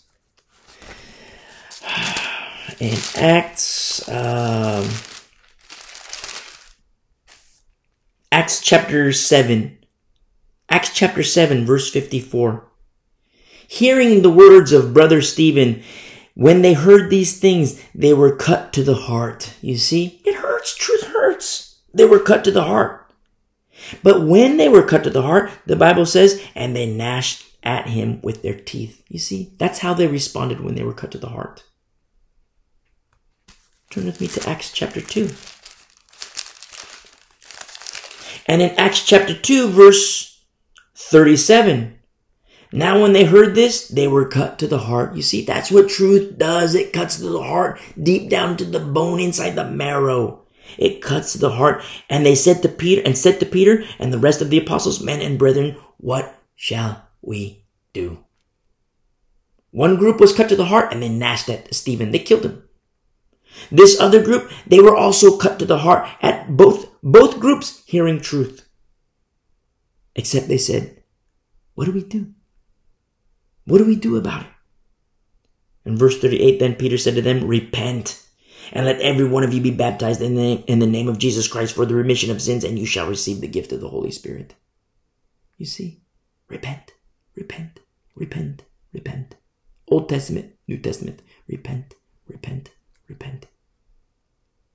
If you're a non-believer and you're listening, you've made it this far, and you're listening, and you feel that conviction, oh, I don't like how this guy says this, I'm cut to the heart. Praise the Lord that you're cut to the heart. Because I was cut to the heart too. I know what that feels like. It doesn't feel good. Do you want to gnash at me with your teeth? Do you want to kill me? Or in your heart of hearts, do you ask of me, what shall I do? You know what you do? Repent. Repent. And be baptized in the name of Jesus Christ for the remission of sins. Now, if that's you, and you want to commit your life to Jesus Christ, or if you're playing games with the Lord, you're lukewarm, and you don't want to be vomited out, as he says, you need to recommit your life to Jesus Christ. Hit pause right here, right now, and listen to the message, how to commit your life to Jesus Christ. And you do exactly what is, there's the sinner's prayer. You say that prayer. You say that prayer. You commit your life to Jesus Christ right here, right now. I don't care about your past. You commit your life to Jesus Christ. And you listen. You're born again. You continue listening. Come back and listen to the message. And then we grow in Christ. We grow in Christ. We mature in Christ. And we'll continue along in our journey unto paradise. Unto paradise. And we grow. We mature. We learn how to fight. And we fight. And we also go fishing. You see, that's what truth does. Truth hurts. It does cut to the heart. But praise be to the Lord, because in order for truth to go into a heart, it needs to be cut. It needs to be cut. You see? And that's what the Word of God does, which is sharper than any two-edged sword. For just as 2 Corinthians chapter 10 verse 5 says, for casting down arguments and every high thing that exalts itself against the knowledge of God, bringing every thought. This is the discipline of the Christian worker, the discipline of the Christian, but even more so for the Christian warrior. Warrior. Bringing every thought into captivity, which translates as like a prisoner of war, literally prisoner of war. Bringing every thought into captivity to the obedience of Christ. Not just, 10% of your thoughts. Not 30% of your thoughts. Not 60% of your thoughts are good and 40% of your thoughts are wicked. No, every single thought. Bring it into captivity to the obedience of Christ. That's the discipline of the warrior. Discipline. In order for this to happen, discipline is required. The works of the flesh, behaving as babies, do you expect discipline from a 2-year-old? Maybe a little bit in one little regard. But do you expect discipline from a 1-year-old, a 2-year-old, 3-year-old? No. In order for discipline to be applied, that child needs to grow and mature. And then such a child can apply discipline in his or her life and grow and move on to perfection. And when that discipline is applied in his or her life by his choosing, by her choosing, a lot of kids are like, yeah, they're disciplined. They surrender to their parents. They submit to their parents. But it's only until they're 18. And then as soon as they're 18, boom, I'm out of here. I've talked to these kids. I'm out of here. Why are you so eager to leave? I hate my family. I hate being under this. I don't like it. I hate it. Why do you hate it? You hate the Lord? No, I don't hate the Lord. I hate the hypocrisy I see. I hate the hypocrisy I see. I don't like how my dad says this in public. He speaks like he's an angel. But we go home and he's a disgusting, wicked person. I don't like it. I don't want nothing to do with Christianity. Listen, if that were Christianity, I would want nothing to do with that as well. That's not Christianity. That's disobedience. That's wickedness. Exemplified by good old daddy. Exemplified by good old mama. Undisciplined. They're babies. You're more mature than them. Oh, but I'm only 13 years old. I'm only 14. I'm only 15. And you're telling me I'm more mature than my parents who are 40, 50, 60. Yes, absolutely. Because you have maturity in Christ. Don't do those things. Don't do those things. Don't give up. You're a victim, yes. But you're a victim of stupidity. You see? A victim of stupidity. Oh, that's kind of mean. Okay, I'll say it. I'll say it like Paul says. You're a victim of the idiotes. Idiots. You see? They're babies. They don't have this understanding. Don't walk away. Don't fall away. And if you're a young teenager, maybe you're 13, 14, 15, 16, 17. So eager to leave so that you can get out of this hypocrisy. Number one, I get it. I completely get it. But don't blame Jesus Christ. Don't blame Jesus Christ. Blame those. Blame the offenders. Blame them. Don't blame Jesus Christ. There's a lot of hypocrisy in the church. A lot of carnality in the church. But don't blame Jesus Christ. He's the author of perfection. You say, wait a second. If he's the author of perfection, and these guys, my mommy and my daddy, they believe in Jesus Christ, why don't I see perfection? Why don't I see moving on to perfection? Well, they're babies. That's why. Babies, they've attempted to raise you and they failed. You see? Don't walk away. Don't fall away. You hold on to Jesus Christ. You commit or recommit your life to Jesus Christ and let's fight. You see, let's be equipped. Let's roll around on the mat. Let's train how to fight so that we can walk on the streets of Fallujah. Metaphysically speaking, 2004 Fallujah. So that we can walk on this. Yes, it's a dangerous environment. Yes, it's dangerous and, death can happen, but it's not going to happen. Why? Because we're deadly. In Christ, metaphysically speaking. You see? And we're going to go fishing too. We got all these weapons of our warfare. We got fishing poles too. We're going to go fishing. Because there's fish here. Oh, but danger. It's at my door. It's at my door. I understand. Praise the Lord. We don't have to travel. Praise the Lord. We don't have to travel. It's right here in our face. You see? And so let's look at verse 6 here.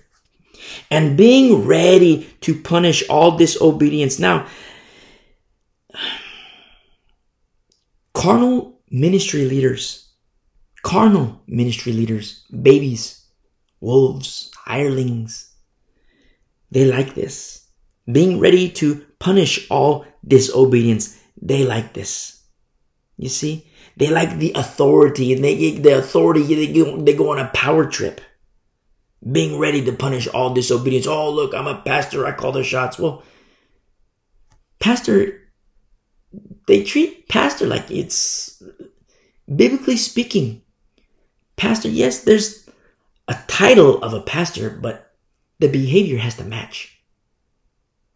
The walk has to match. You can't just wear a badge on your chest that says pastor, head pastor, co-pastor, elder number 1, elder number 2, that's carnal. But carnal ministry leaders, pastors and elders, they like verses like this because they think it permits them to go on a power trip. But when you have babies serving in this capacity, or hirelings in this capacity, or wolves in this capacity, it's not just dangerous for them. It's dangerous for the sheep, dangerous for the lambs. And if those lambs and sheep go astray on account of the disobedience of a pastor, of the so-called shepherd, that shepherd, without repentance, will burn in hell. You see? And I say that specifically to the pastors listening. to the elders listening. Count the cost. Let not many be teachers. And being ready to punish all disobedience when your obedience is fulfilled. I love this so much because for the ministry leaders, you first. You first. Being ready to punish all disobedience, he says, when your obedience is fulfilled. You see? The fellowship, the saints, they need to obey. They need to obey what Paul is saying. Not Paul like being, not to deify Paul, but understand that Paul is a vessel of the Lord. Remember, like we studied the saints in Macedonia in chapter 8, verse 5. They first gave themselves to the Lord. This is 2 Corinthians chapter 8. 2 Corinthians chapter 8, verse 5. They speaking about the Macedonian. Remember the Macedonian example? They first gave themselves to the Lord and then to us by the will of God. Now, if you're a pastor, this isn't to lord over saints. You watch over saints. You care for their souls. And in some cases, more than they care for their own souls. In a lot of cases, more than they care for their own souls. Because they're babies. They're babies. They don't understand these. The Lord, if you're a pastor and the Lord has called you, the Lord specifically has called you. The Lord is using you to shepherd these people to deeper understandings, to equip them, and to make them dangerous. Metaphysically speaking, but to make them dangerous. So that they can be equipped for these battles, for these fights. You see? The next generation of righteousness, yes, but that next generation of righteousness, there's going to be some that are going to be future pastors, future elders, future deacons, future bishops. Not for the sake of the title. No, in order for the title to be there, the walk has to be there. The walk has to be evident. The fruit must be evident. You see? And so we see here in chapter 10, 2 Corinthians, in verse 6, being ready to punish all disobedience when your obedience is fulfilled. You see? Can't be a hypocrite. It's not for carnal pastors to say, okay, yeah, see, I'm gonna punish you guys. No, it's nothing like that at all. No, the pastor cannot be a hypocrite. The pastor, no planks in the pastor's eye. Remember, only the crucified can correct. They watch out for your souls. Pastors, they watch out for your soul. I mean, if you're lamb and sheep and you're listening, pastors, godly pastors, you have to be a Berean to know who they are. You have to be a Berean. Because if you're a baby, you can be suckered for anything if you're a baby. But when you're a Berean, you can listen to a sermon and be like, wow, this guy's crazy. Or you walk into church and you have no idea who the pastor is, and the pastor walks out and it's, the lady starts speaking. I'm Pastor Jennifer. You walk right out because that's not the formula. That's not the formula. So don't submit yourself to that teaching. You see? Only the crucified can correct. In verse 7, do you look at things according to the outward appearance? If anyone is convinced in himself that he is Christ, let him again consider this in himself, that just as he is Christ, even so we are Christ. You see? So you read this and you're like, wait a second. I thought Corinth was mature. I thought they were moving on to perfection. I thought they were the remnant. Yes, they're the remnant. So why is Paul being this bold then? Why is, do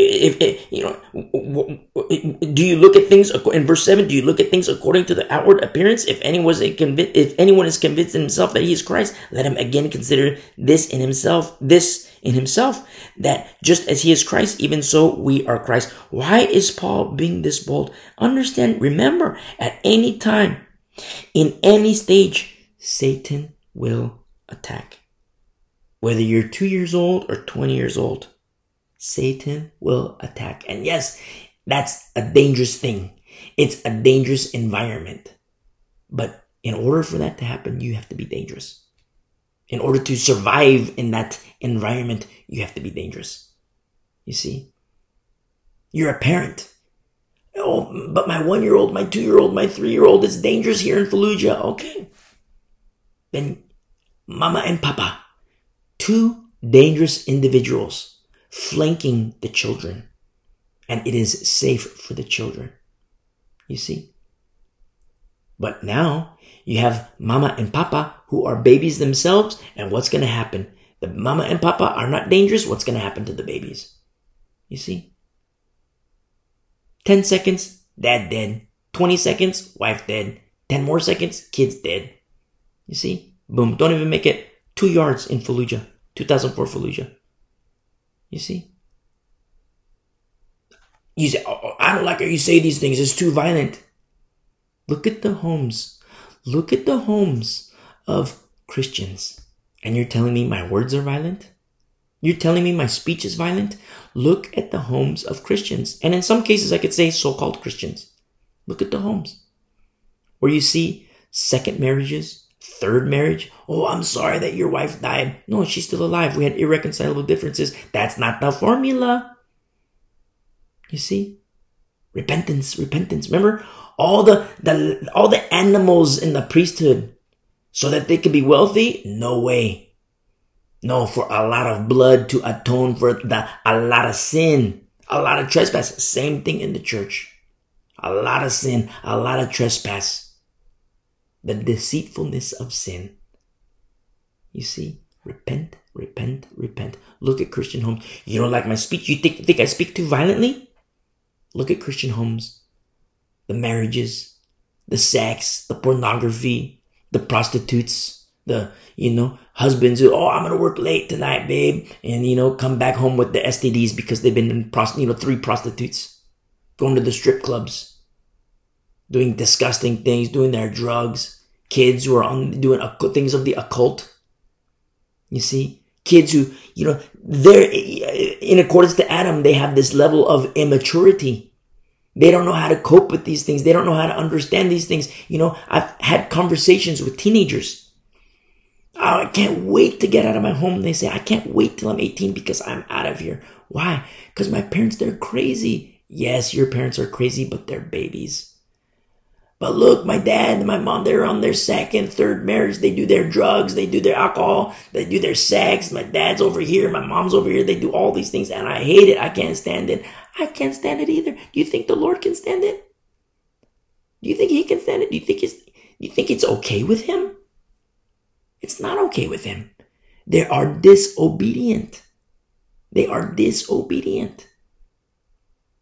And you tell me my speech is crazy? You tell me my speech is violent? Oh, I don't like how you speak this way. Look at the homes. Look at the homes that are being destroyed by Satan, the demonic attacks. Look at the homes that are being destroyed, and you tell me I'm violent. You tell me my speech is violent. I've had parents tell me, I don't like how you speak like this. I don't like how you speak this. I'm in their house for like 5 minutes. I see on the TV. You watch you subject your children to this filth you see on TV, and you don't like the way I speak. You see? Crazy. We're being seduced. The church is being seduced.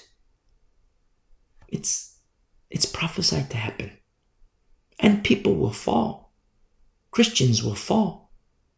The great falling away is what the Bible says. The apostasy.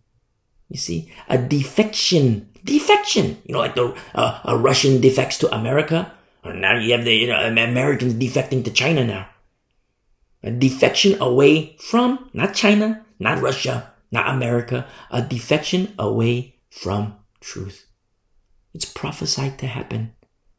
It is happening, and it will continue to happen, and it will grow worse and worse and worse and worse. Where are the fighters? Where are the warriors? Where are the ones who violently destroy and demolish strongholds, fortifications, castles, and arguments? Where are the ones who can walk through Fallujah? Not 2 yards. The whole way through, from one side to the other side, because they are violent. Spiritually speaking. And so, in verse 8, for even if I should boast somewhat more, even if I should boast somewhat more about our authority, you see, the authority of Paul, it's not Paul saying, hey, I think I'm equipped for this, so I'm going to do this. I want to feel good about myself, so I'm going to do this. I'm going to take it upon myself. No, this is Paul in obedience to the Lord, where the Lord says, hey, Paul, this is what I want you to do. You are my vessel, Paul. Just like the Lord said to Isaiah, you are my vessel. Remember Amos? Beautiful, beautiful Amos. I'm no prophet nor the son of a prophet. What does the Lord say? Amos, surprise, you're a prophet. You see? There are biblical qualifications. You see, biblical qualifications for pastoral leadership, biblical qualifications for ministry leadership, biblical qualifications for elder leadership, biblical qualifications. Now, where those are not met, well, it impacts the work. You see, people are, it's all about the work of the Lord, the work of the Lord. Okay, don't forget about the Lord of the work. Never, ever, ever forget about the Lord of the work. Look at the Lutherans. Look at the Episcopals. We see it. We see it. Corinth has come into the church. What happens with the church? Where's the power? There is no power. It's humanitarian. Remember we studied that a couple weeks ago? Last week even. It's humanitarian. It's for the sake of humanity. What about the souls? What about the souls? You see? Dangerous. And this authority, which Paul says here in verse 8, which the Lord gave us, you see? So there's biblical qualifications for leadership, but they're called by the Lord. They're called by the Lord. Tasked by the Lord for edification. Now, edification here in the Greek translates to building, yes. And a lot of times people say, for building up. But it translates in the Greek for building, yes. But it's home, family, temple, or architecture and building. So a lot of times people say, edify, it's to build up. So I'm going to build you up. Well, that's a little too patty cake for me. That's a little too patty cake for me because you have the world that wants to build up. But build up into what? What building? What building? In accordance to whose blueprints? Because if I'm going to build up in accordance to Dr. Spock, I'm not going to get holiness. If I'm going to build up in accordance to Oprah, you're not going to get holiness. In accordance to the word, you're not going to get biblical righteousness. If you're going to build up in accordance to, whatever faction, if you're going to build up in accordance to whatever zeitgeist, the spirit of the age, you're not going to get righteousness. You might get a nice guy. You might get a nice girl, but they're still crazy. This guy, he's a nice guy, but he's still a crackhead. This is a nice guy, but he's still a sex head. Because building up in accordance to what? Sometimes Christians, we get it wrong. This edification. No, this edification, yes, it's for building up.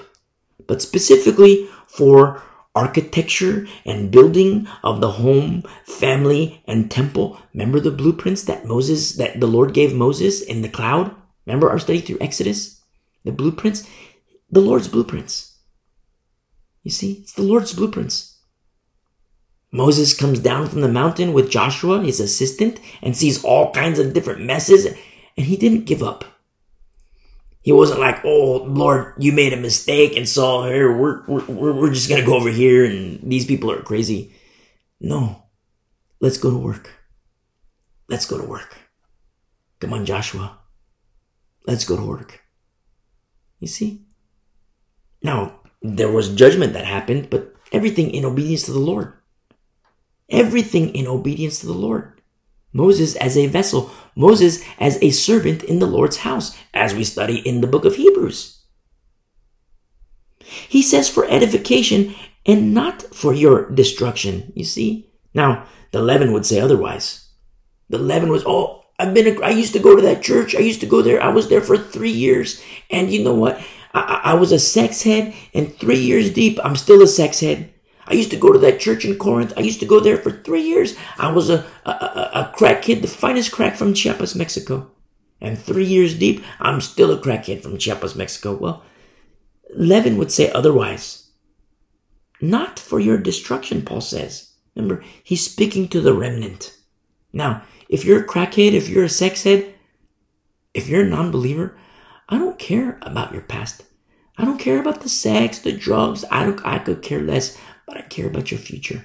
You need to repent and receive Jesus Christ as Lord and Savior, and you need to commit your life to Jesus Christ. But if you're a Christian and you're a baby, and you have to be straight up with yourself, you have to acknowledge these things and repent and let us move on to perfection. You see? Paul says, I shall not be ashamed. How it translates in the Greek, he says, I am absolutely not ashamed. You see?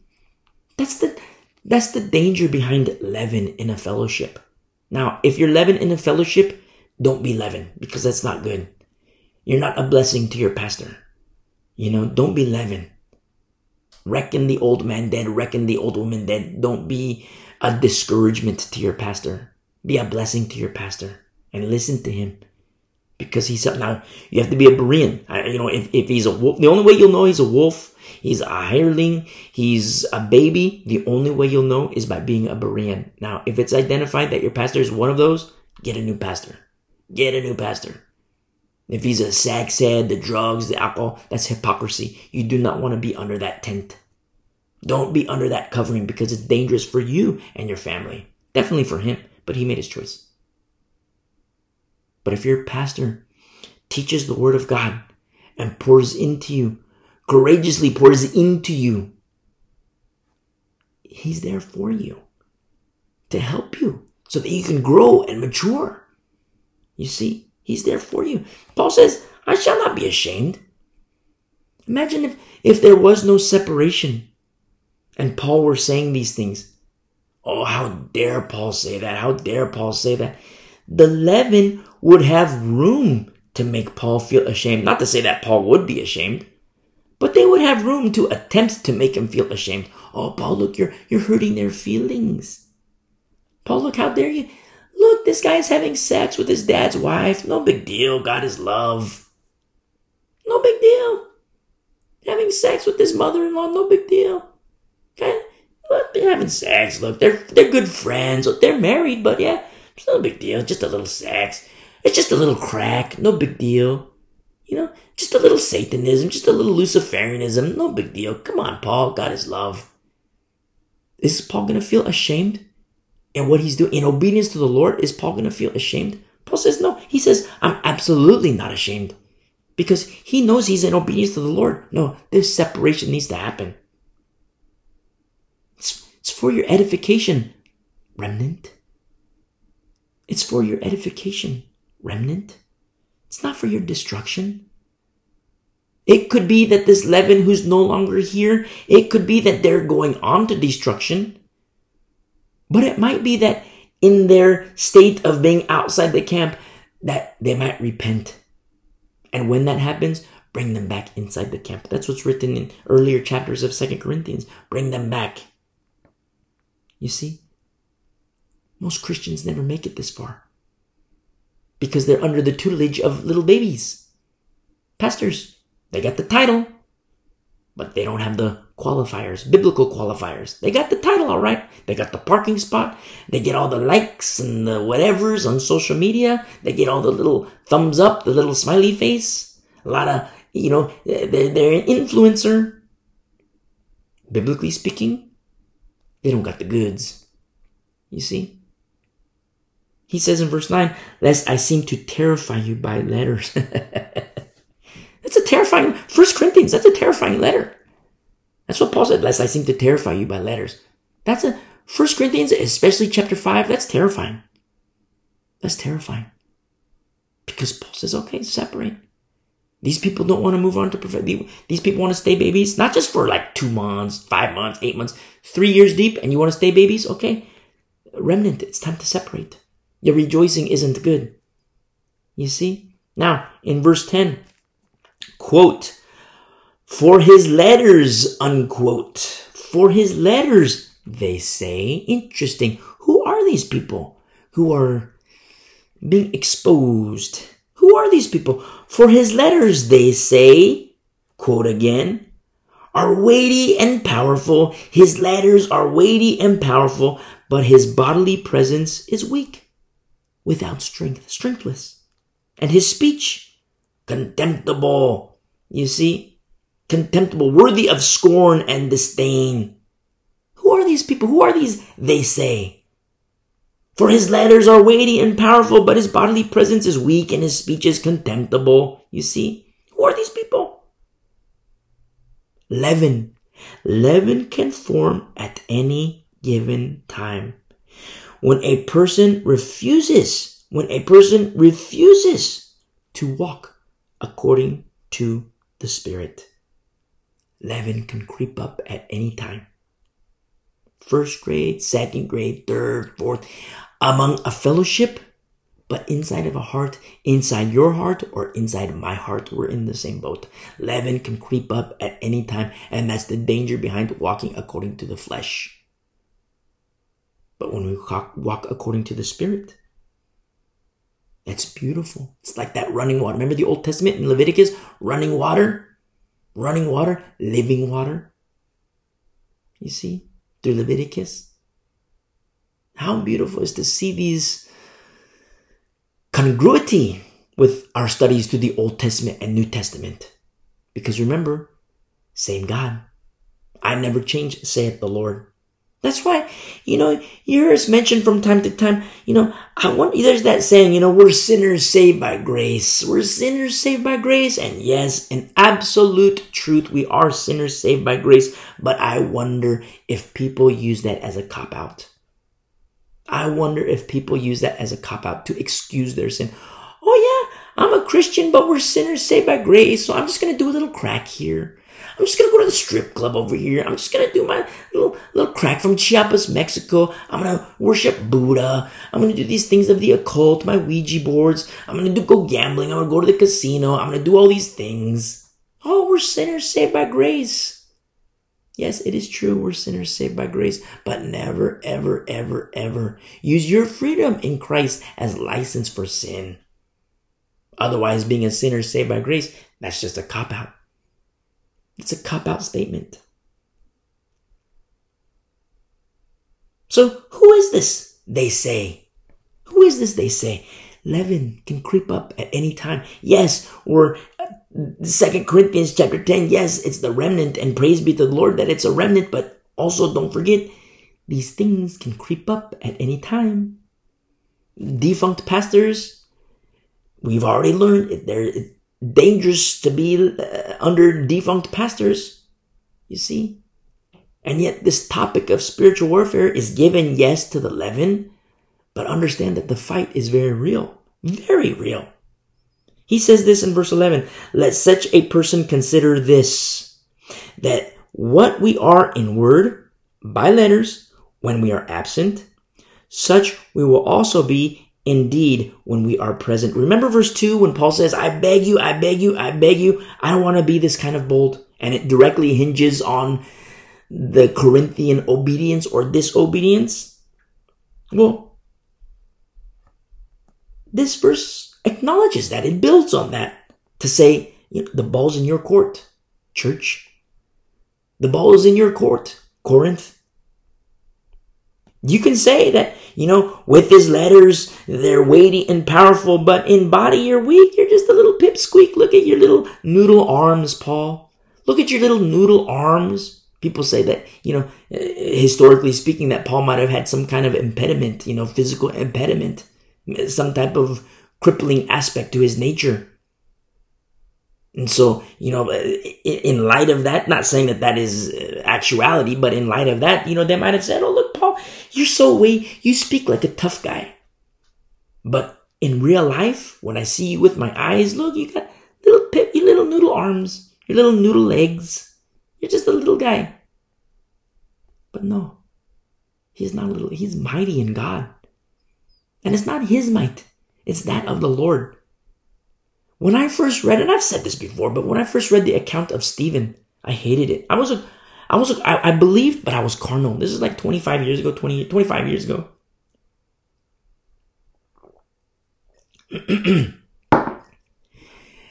And I hated it. I hated the account of Stephen. Then you say, well, I hated it too because he's a martyr and I didn't like it. No, I didn't hate it for that reason. I hated Stephen and I hated the Christians. I hated the apostles because they didn't fight back. I hated Stephen. Like, Stephen, why don't you just pick up a stone and throw it back and, just handle business? And Christians, why aren't you just, these guys want to throw stones. Why aren't you just, mow over these guys, defeat them? But it was my own carnality. I wasn't thinking right. I was thinking like a baby because I was a baby spiritually. But now I look at Stephen and he is one of the most toughest guys I've ever known. I've known some tough guys, but he is one of the most toughest guys I've ever known. Complete and total submission to Jesus Christ. And he looks up and he sees the Lord at the right hand of God. He sees Jesus Christ. You see? Oh, Paul, he's such a weak guy. He's so weak. Look, he writes these letters. He thinks he's such a tough guy. And Paul says this. He says, okay. For such a person, remember verse 10, they say, who are these they say? He says, let such a person, in verse 11, consider this, that what we are in word by letter when we are absent, such we will also be in deed when we are present. It's like, okay, yeah, I write these letters, but I write these letters for you. I write these letters for you. I mean, it's in obedience to the Lord, as inspired by the Lord and the Holy Spirit. And yes, it's for you.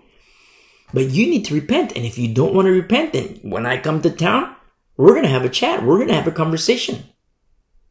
And who I am in deed will match who I am in letter. I don't want that to happen. I would much rather come and visit you and give you a big fat hug, a big beautiful holy kiss on your cheek. I would much rather laugh with you and rejoice with you. Excuse me. And sup with you. But no, ball's in your court. Ball's in your court. If you want to be corrected by this letter, praise be to the Lord.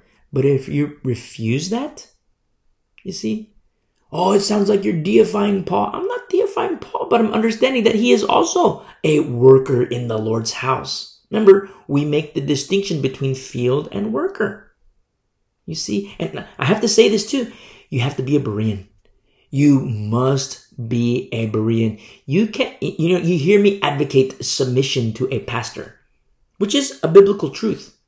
And a lot of times, the wolf, the hireling, the baby pastor, who shouldn't be a pastor, these predator pastors, they take these verses about pastoral submission, they take these verses and use them to their advantage. They say, hey, Christians, you submit to me. I'm teaching, God speaks to me, and I speak to you, and that's how it is. And you have these baby Christians like, okay, pastor, because they're not Bereans, they're babies. Babies don't understand these things. But Bereans understand, okay, the pastor says this. Well, okay, pastor, what's up with the crack? Okay, pastor, why are you going to the strip clubs? Okay, pastor, why are you a gambler? You call yourself a pastor? Pastors don't do such things. Therefore, biblically speaking, you fail to meet the biblical qualifications of pastor. You fail to meet the biblical qualifications of elders. Therefore, you're crazy. I'm out of here. You see? That's what Bereans do. Remember, Satan doesn't like Bereans.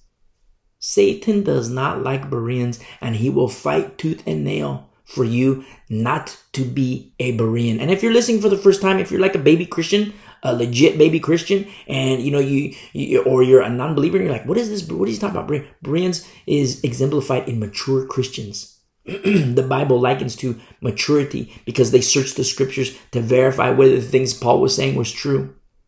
Search the scriptures. You have to know the Bible. Remember, knowledge is a gift of the Holy Spirit. Not the greatest gift, but definitely, certainly a gift. You see? In verse 12.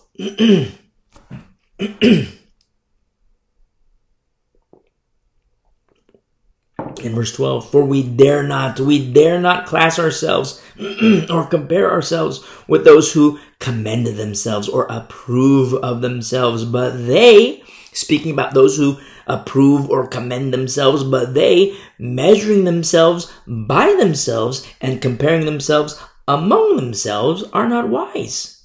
Remember, the unit of measurement, our unit of measurement, your unit of measurement, and my unit of measurement, it's the Word of God. Genesis to Revelation, the full counsel of the Word of God is the Word of God. Paul is in submission to Jesus Christ, who is the head pastor. You see? Like pastors today, they compare themselves with themselves. Oh, look, this study Bible says this, and oh yes, this pastor says this pastor says this. And have you ever listened to like a sermon? You listen to a sermon, and then you listen to another pastor, and it's almost like the same sermon, or they use the same words. It's like, and then you listen to another band, it's like 5 pastors, and they all speak exactly the same. They all say exactly the same words. Well, sometimes, there's websites there you can.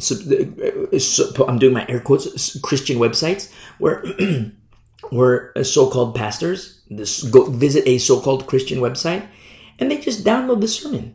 That's all it is. They don't study the Bible. They just download the sermon. You pay a subscription fee. You download the sermon. The little click here, click there, bada bing, pay here, pay there, boom, hit print. You put it in your notebook, your nice little leather-bound notebook. You walk out to the pulpit, you open it up, and then all of a sudden you just start reading, and it's like a script. You read a script. It tells you when to laugh. It tells you when to smile. It tells you when to fake tears. It tells you all these things. It's like a script. That's all it is. So their form of Bible study is like, script reading, like an actor does. You know what they called actors back in the day? Hypocrites. Because they can, they put on a sad face, a smiley face, a mad face, a sad face. It's an act. Paul is the commendation. They commend themselves. And you have all these, the millennial generation. Oh, look, I'm a theologian. Look, the millennial generation, they grow their beards out, little hipsters. And look, I'm a theologian. Okay, you're a theologian of stupid, because it doesn't align with the Bible. You want to teach this way? It doesn't align with the Bible, and you're a harm to the fellowship. You're a harm to the church. And it's not your flock. It's God's people. God's people. You want to feed them trash? You want to feed them garbage? You want to subject them to garbage that's going to keep them babies? What happens when the demonic fight comes to them? And it will come. They're going to be ill-equipped, and they're going to be tossed to and fro by all kinds of winds of doctrine. You see, oh, but I'm a theologian. You see, they commend themselves. And very interesting how everybody says sola scriptura. But the people that I know who proclaim, oh, sola scriptura, they have the biggest libraries. Why is that? You can say sola scriptura all you want, but is it really? Because if you proclaim sola scriptura, if you proclaim that, there should only be one. Sola, one. You see? Let's continue here in verse 13. In closing, we, however, not they, we, however, will not boast beyond measure, but within the limits of the sphere which God appointed us. I love this. The sphere translates as canon in the Greek. Canon, where we get the word canon. You hear people say the canon of Scripture. I never, when I was a young believer, I hear people say that, the canon of Scripture. And I never get it. Like, what? The canon of Scripture? What do you mean canon? I thought like the cannon, like the military weapon, the cannon, like artillery. I thought like, wow, what are you talking about? The canon of Scripture. No, canon in the Greek, it's the standard or the standard or the rule. It says, but within the limits of the sphere, the canon, which God appointed us, a sphere or a portion which especially includes you. I love how this translation uses the word sphere. You know why? Because a sphere is round. It reminds me of a bubble.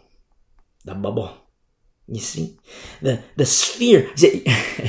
I get tongue-tied sometimes. So I was going to say you see. I said you sphere. which God appointed us, a sphere which especially includes you. I love this. This bubble of Paul. Yes, there's this holy bubble of Paul with his teachers that he pours into the next generation, yes, of righteousness, but also the next generation of pastoral leadership, the next generation of elders, of deacons, of bishops, excuse me, of ministry leaders. And this bubble, it extends to even include the Corinthian saints. How beautiful is this? A sphere which especially includes you. For we are not overextending ourselves.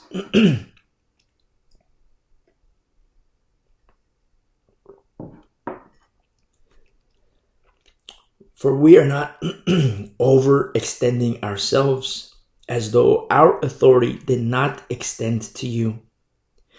For it was to you that we came with the gospel of Christ. This is so beautiful. It is to you that we came with the gospel of Christ. This is all the Lord's doing. All of it the Lord's doing. Turn with me really quick to Acts, the book of Acts chapter 16. Acts chapter 16. And in Acts 16, verse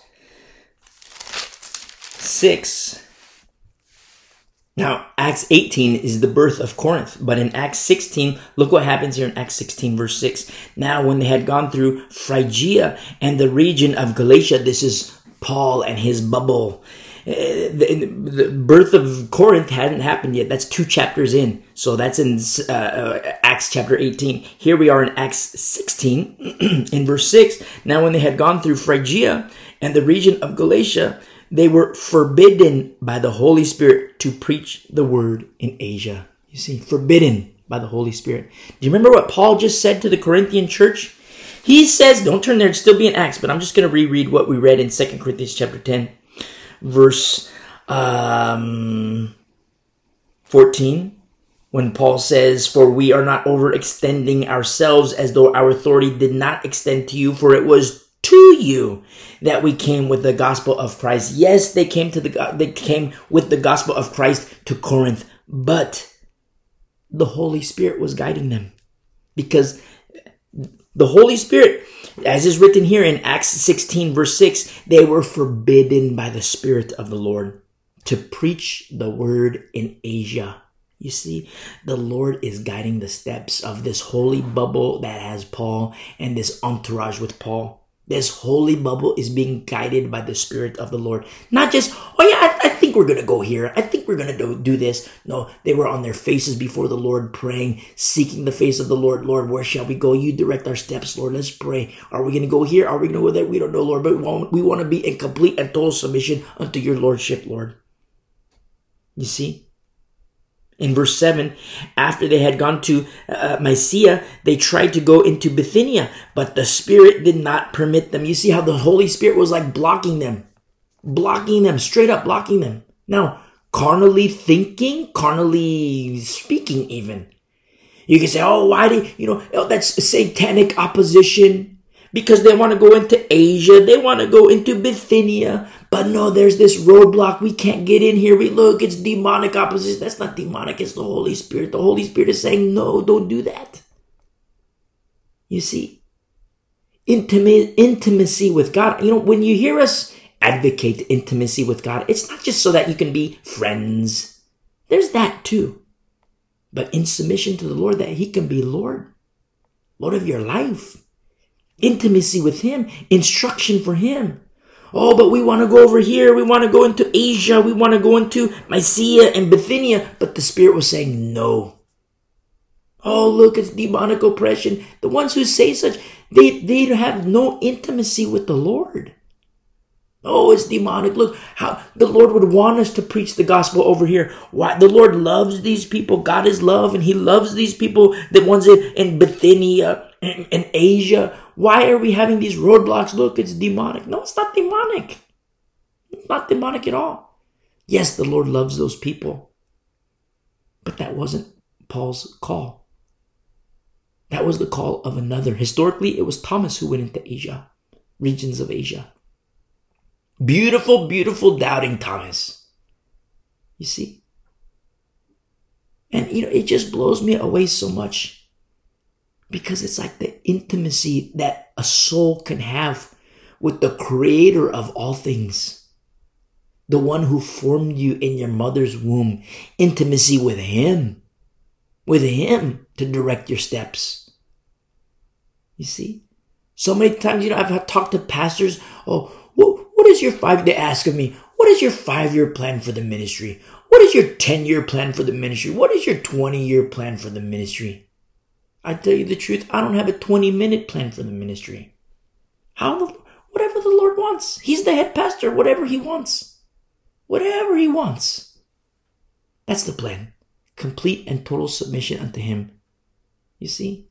Complete and total submission. As for me, my desire, circumcision and equipping. That's my desire. For you, for me, for us, a people of the way, to be circumcised unto the Lordship of Jesus Christ. And for you and me to roll around on the mat and learn how to fight. You see? That's my desire, to equip the saints for the work of the ministry. That's it. Oh, you don't have a 10-year plan, you don't have a 5-year plan, you don't have a 20-year plan. No, I don't have a 20-minute plan. It's how the Lord calls. Whatever the Lord wants, whatever he wants. You see? And so look what happens here in verse 7. The Spirit did not permit them. So, passing by Mysia, they came down to Troas, and a vision appeared to Paul in the night. A man of Macedonia stood and pleaded with him. It's very interesting what we see here. A man of Macedonia stood and pleaded with him, saying, "Come over to Macedonia and help us." Now, after he had seen the vision, immediately we sought to go to Macedonia, concluding that the Lord had called us to preach the gospel to them. You see, the Holy Spirit was saying, no, don't go into Asia. No, don't go into Mysia. And then he has a vision in the night. A vision appeared to Paul in the night. And what happened? Come to Macedonia, come to Macedonia. He wakes up and he speaks with those who were with him. Now, historically, those who were with him was Luke, Silas, Timothy. Those are the ones who are with them. And Paul says, hey, guys, I had a vision. And they didn't laugh at him. That's what happens today. Hey, guys, I had a vision. What? People laugh. Ha, ha, ha, ha. You're so crazy. You had a vision. You're so stupid. That was for 2,000 years ago. That's not for today. The Lord doesn't give visions today. That was just for 2,000 years ago. Fools say such. The idiotes speak such. No, visions are prophesied to happen among the remnant. But it's prophesied to happen. Dreams among the remnant.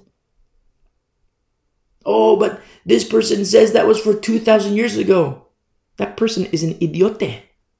They are among the idiotes, the fools.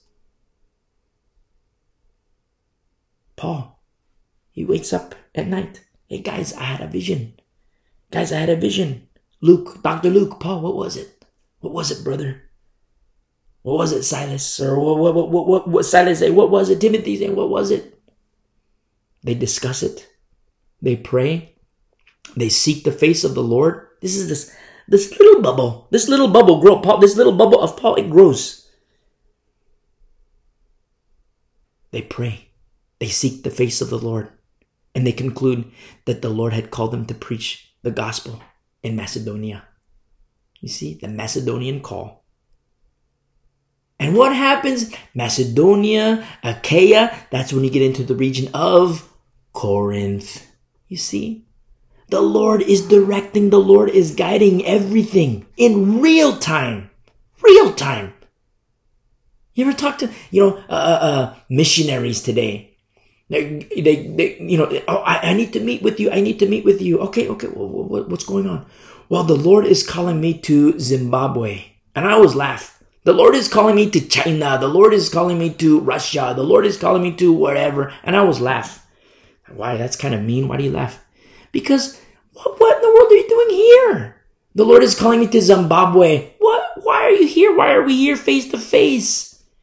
Why aren't you in Zimbabwe? Well, I can't go unless I have full funding for my my room and board, and I don't want to stay in the sticks. I want to stay in a nice area, so it's going to be kind of expensive, and I need my health insurance to be paid for. I need my 401k to be paid for, and I need a life insurance. I need all, and I need my provisions so that I can buy a car, pay for gas, and all these things, and just my living expenses for food. So I can't go to Zimbabwe unless I have $5,000 a month.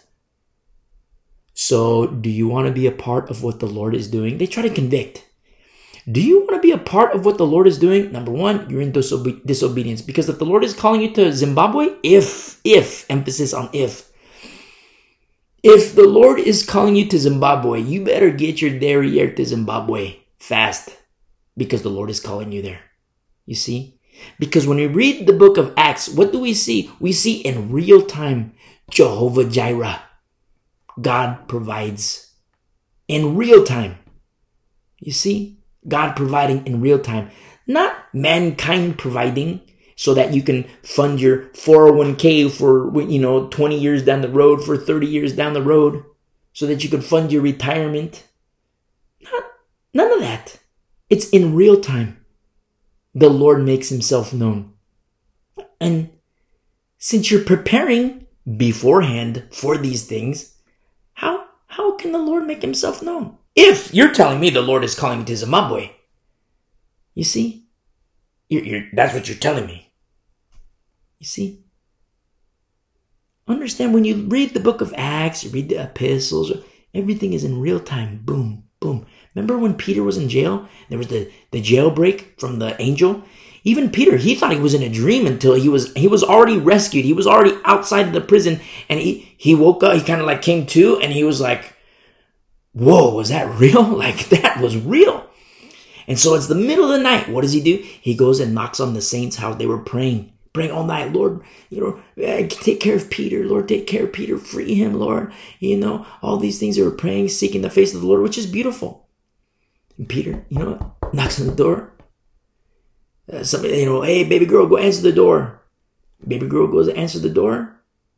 Baby girl opens the door. Like, what? Is Peter? She thought it was a ghost. Like, what? And she tells her, hey, Peter's at the door. And they thought he was a ghost. It's Peter's ghost. He died in prison. They killed him. Even in real time. Even they didn't believe what was happening. The Lord had already freed Peter. You see? In real time. That's what's so beautiful. And when you understand that, Acts 16, they get the call to Macedonia. They go into Macedonia. You get into Acts 17. They get it in Acts 18. Then boom, Corinth. Hello, Corinthians. Hello, Corinthians. You see?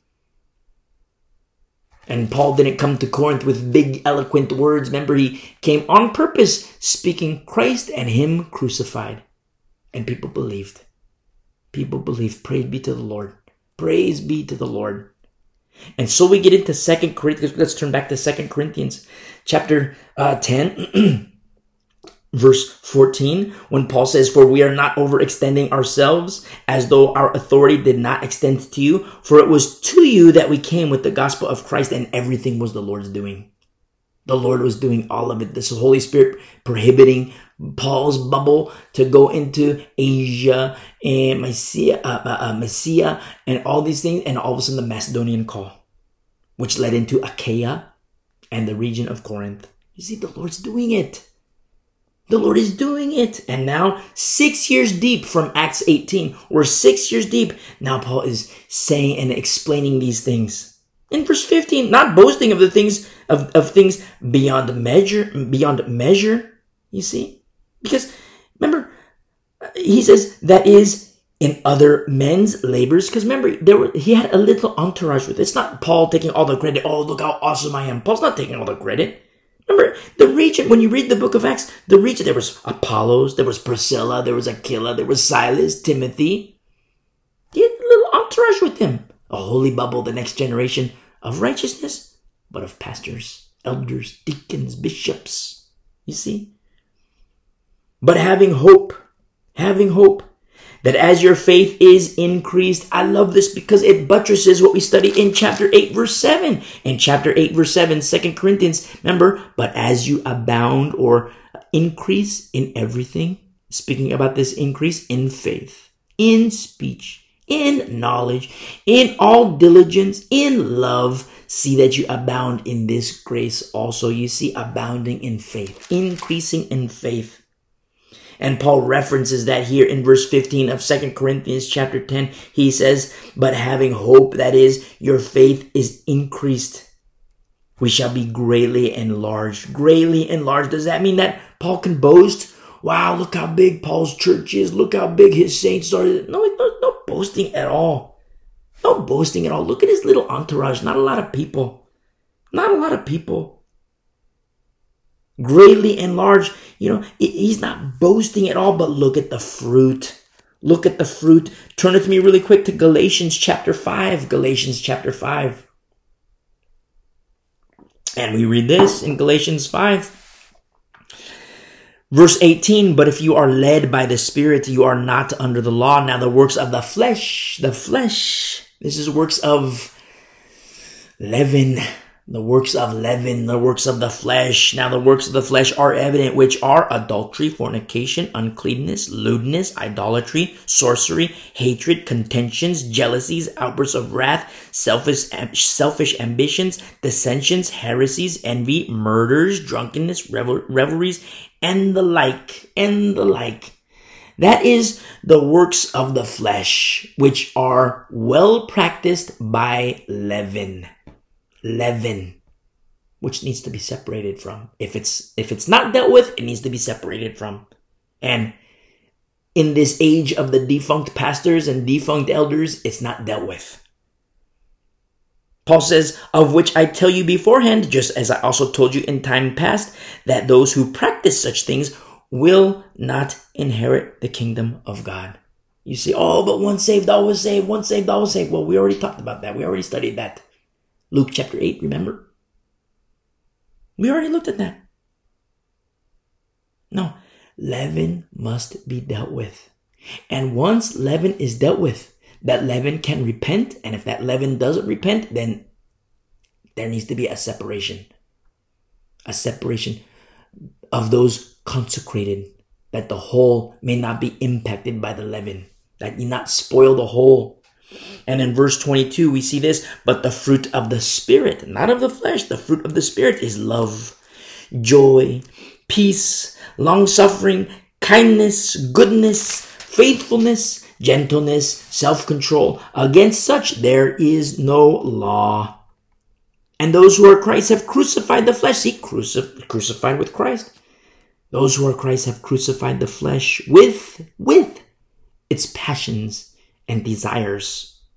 If we live in the Spirit, let us also walk in the Spirit. Now, these verses in Galatians 5, is the contrast between flesh and spirit. The contrast between leaven and remnant. You see? Now you choose. You choose. I choose too. We choose. I want to walk according to the Spirit. I want you to walk according to the Spirit.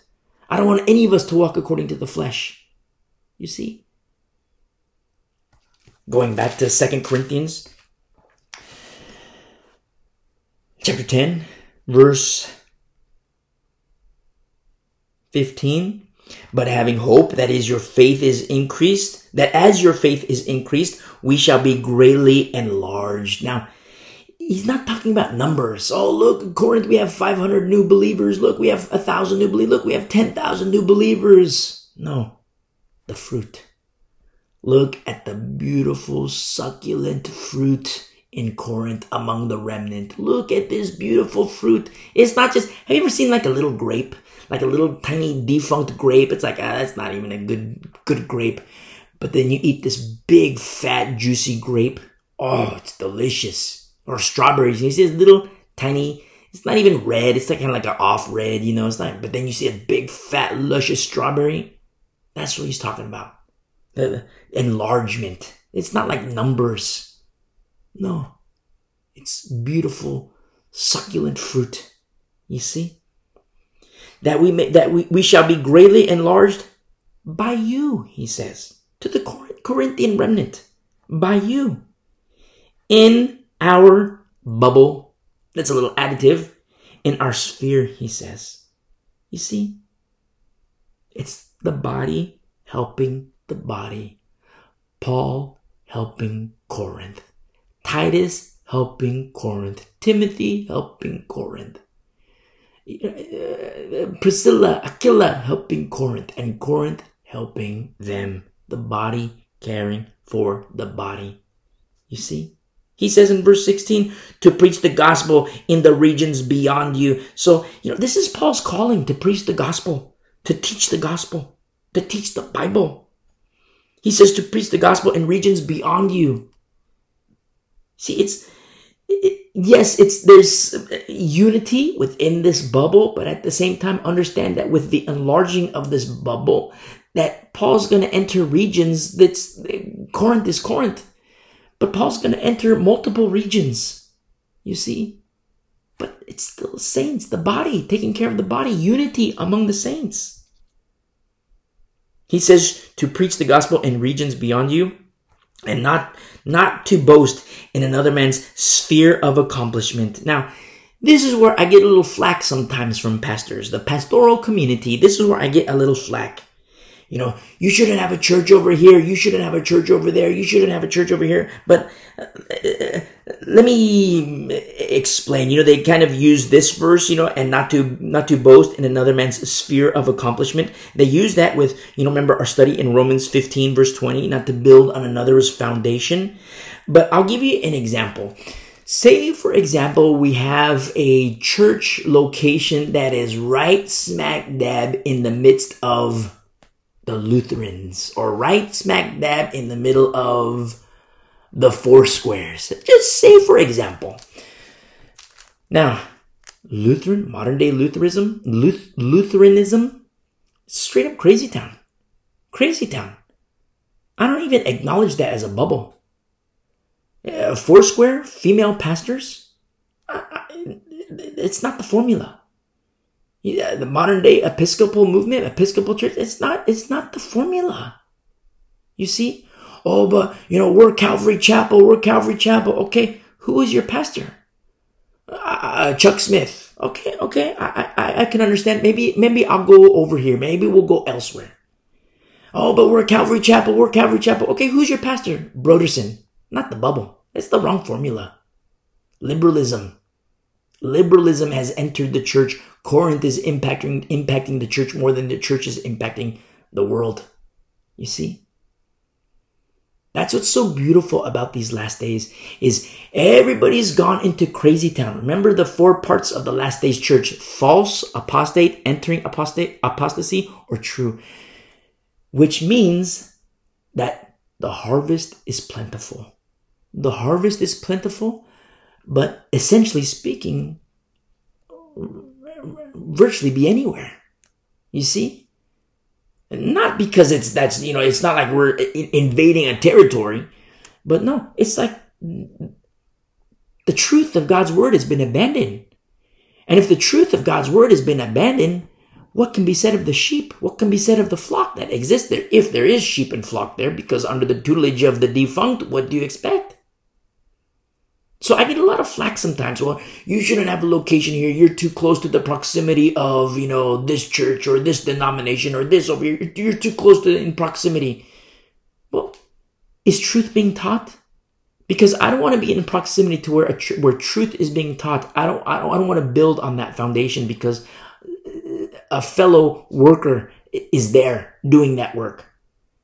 But if they teach that it's okay to take the mark of the beast, if they teach replacement theology, if they teach women pastors, if they teach grave soaking, if they teach the works of the flesh, I don't acknowledge that as a bubble, the holy bubble.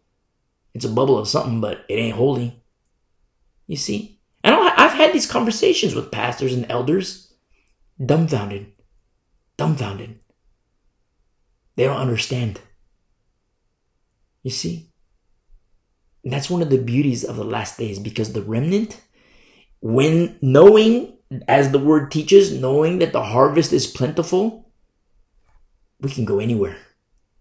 You see? The remnant, the harvest is plentiful. We can go anywhere. It's like business, You ever see like business people? You have like competitors and they get mad at you. It's like, oh, don't take my business. That's part of the gig. You teach truth, you're fine. You teach fake, you teach apostasy, you teach these things. No, it's like a straight up rescue mission.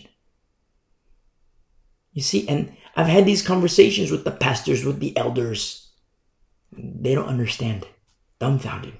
Just like I said, most Christians never make it this far, this understanding of 2 Corinthians chapter 10. Most Christians never make it this far. And even among elders and pastors and ministry leaders, most don't make it this far. But when you take the writings of 1 Corinthians and 2 Corinthians, you stick them together and stretch it out on a timeline, you can see the growth pattern.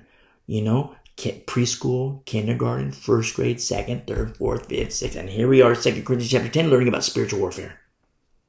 Spiritual warfare. Most Christians never make it this far. Most pastors never make it this far. Most elders make it this far. You see? It's not no boasting whatsoever. I don't even know you. How can I boast when I don't even know you?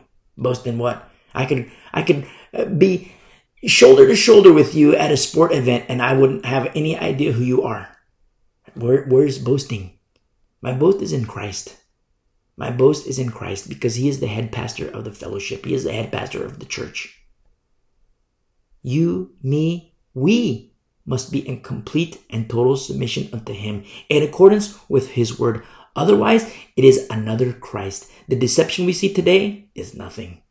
Tiddlywinks. This is nothing. This is patty cake. The deception we see today, this is patty cake compared with the deception that's coming. You see? And it will be dangerous.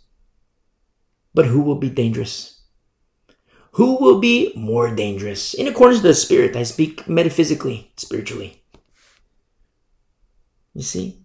In verse 17, but he who glories, let him glory in the Lord. He quotes from Jeremiah, who has the same Spirit of the living God. The same Spirit that's in Paul is the same Spirit that was in Jeremiah. The same Spirit.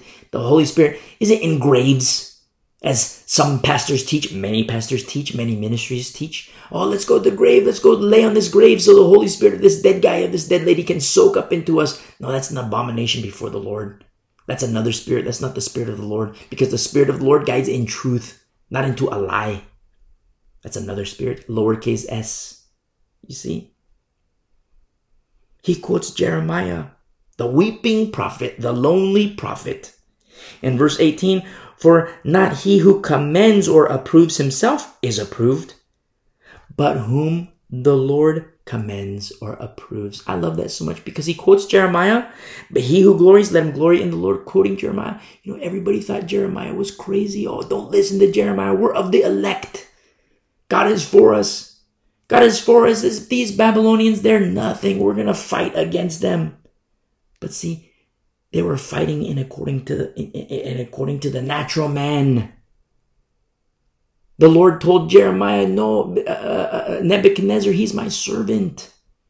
I'm using him to chastise Judah. You see?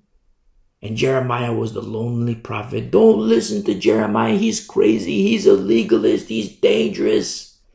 You better believe he was dangerous. Dangerous in the Lord. But he was lonely nonetheless. You see? Just like Paul. Just like Amos. Just like Hannah. Just like all these beautiful people were surrounded by so great a cloud of witnesses. You see? And in these last days, as the word teaches, there will be a famine of the word of God. There will be. It is prophesied. A famine of the word of God. But even though there's a famine of the word of God, there is still food to be found. Food to be found. Darkness is coming, but there is still light to be found. You see, God did it with Joseph. God did it in Goshen. And he'll do it again in the last days with the remnant according to grace, as prophesied. To the beautiful remnant of the way. God bless you. I love you.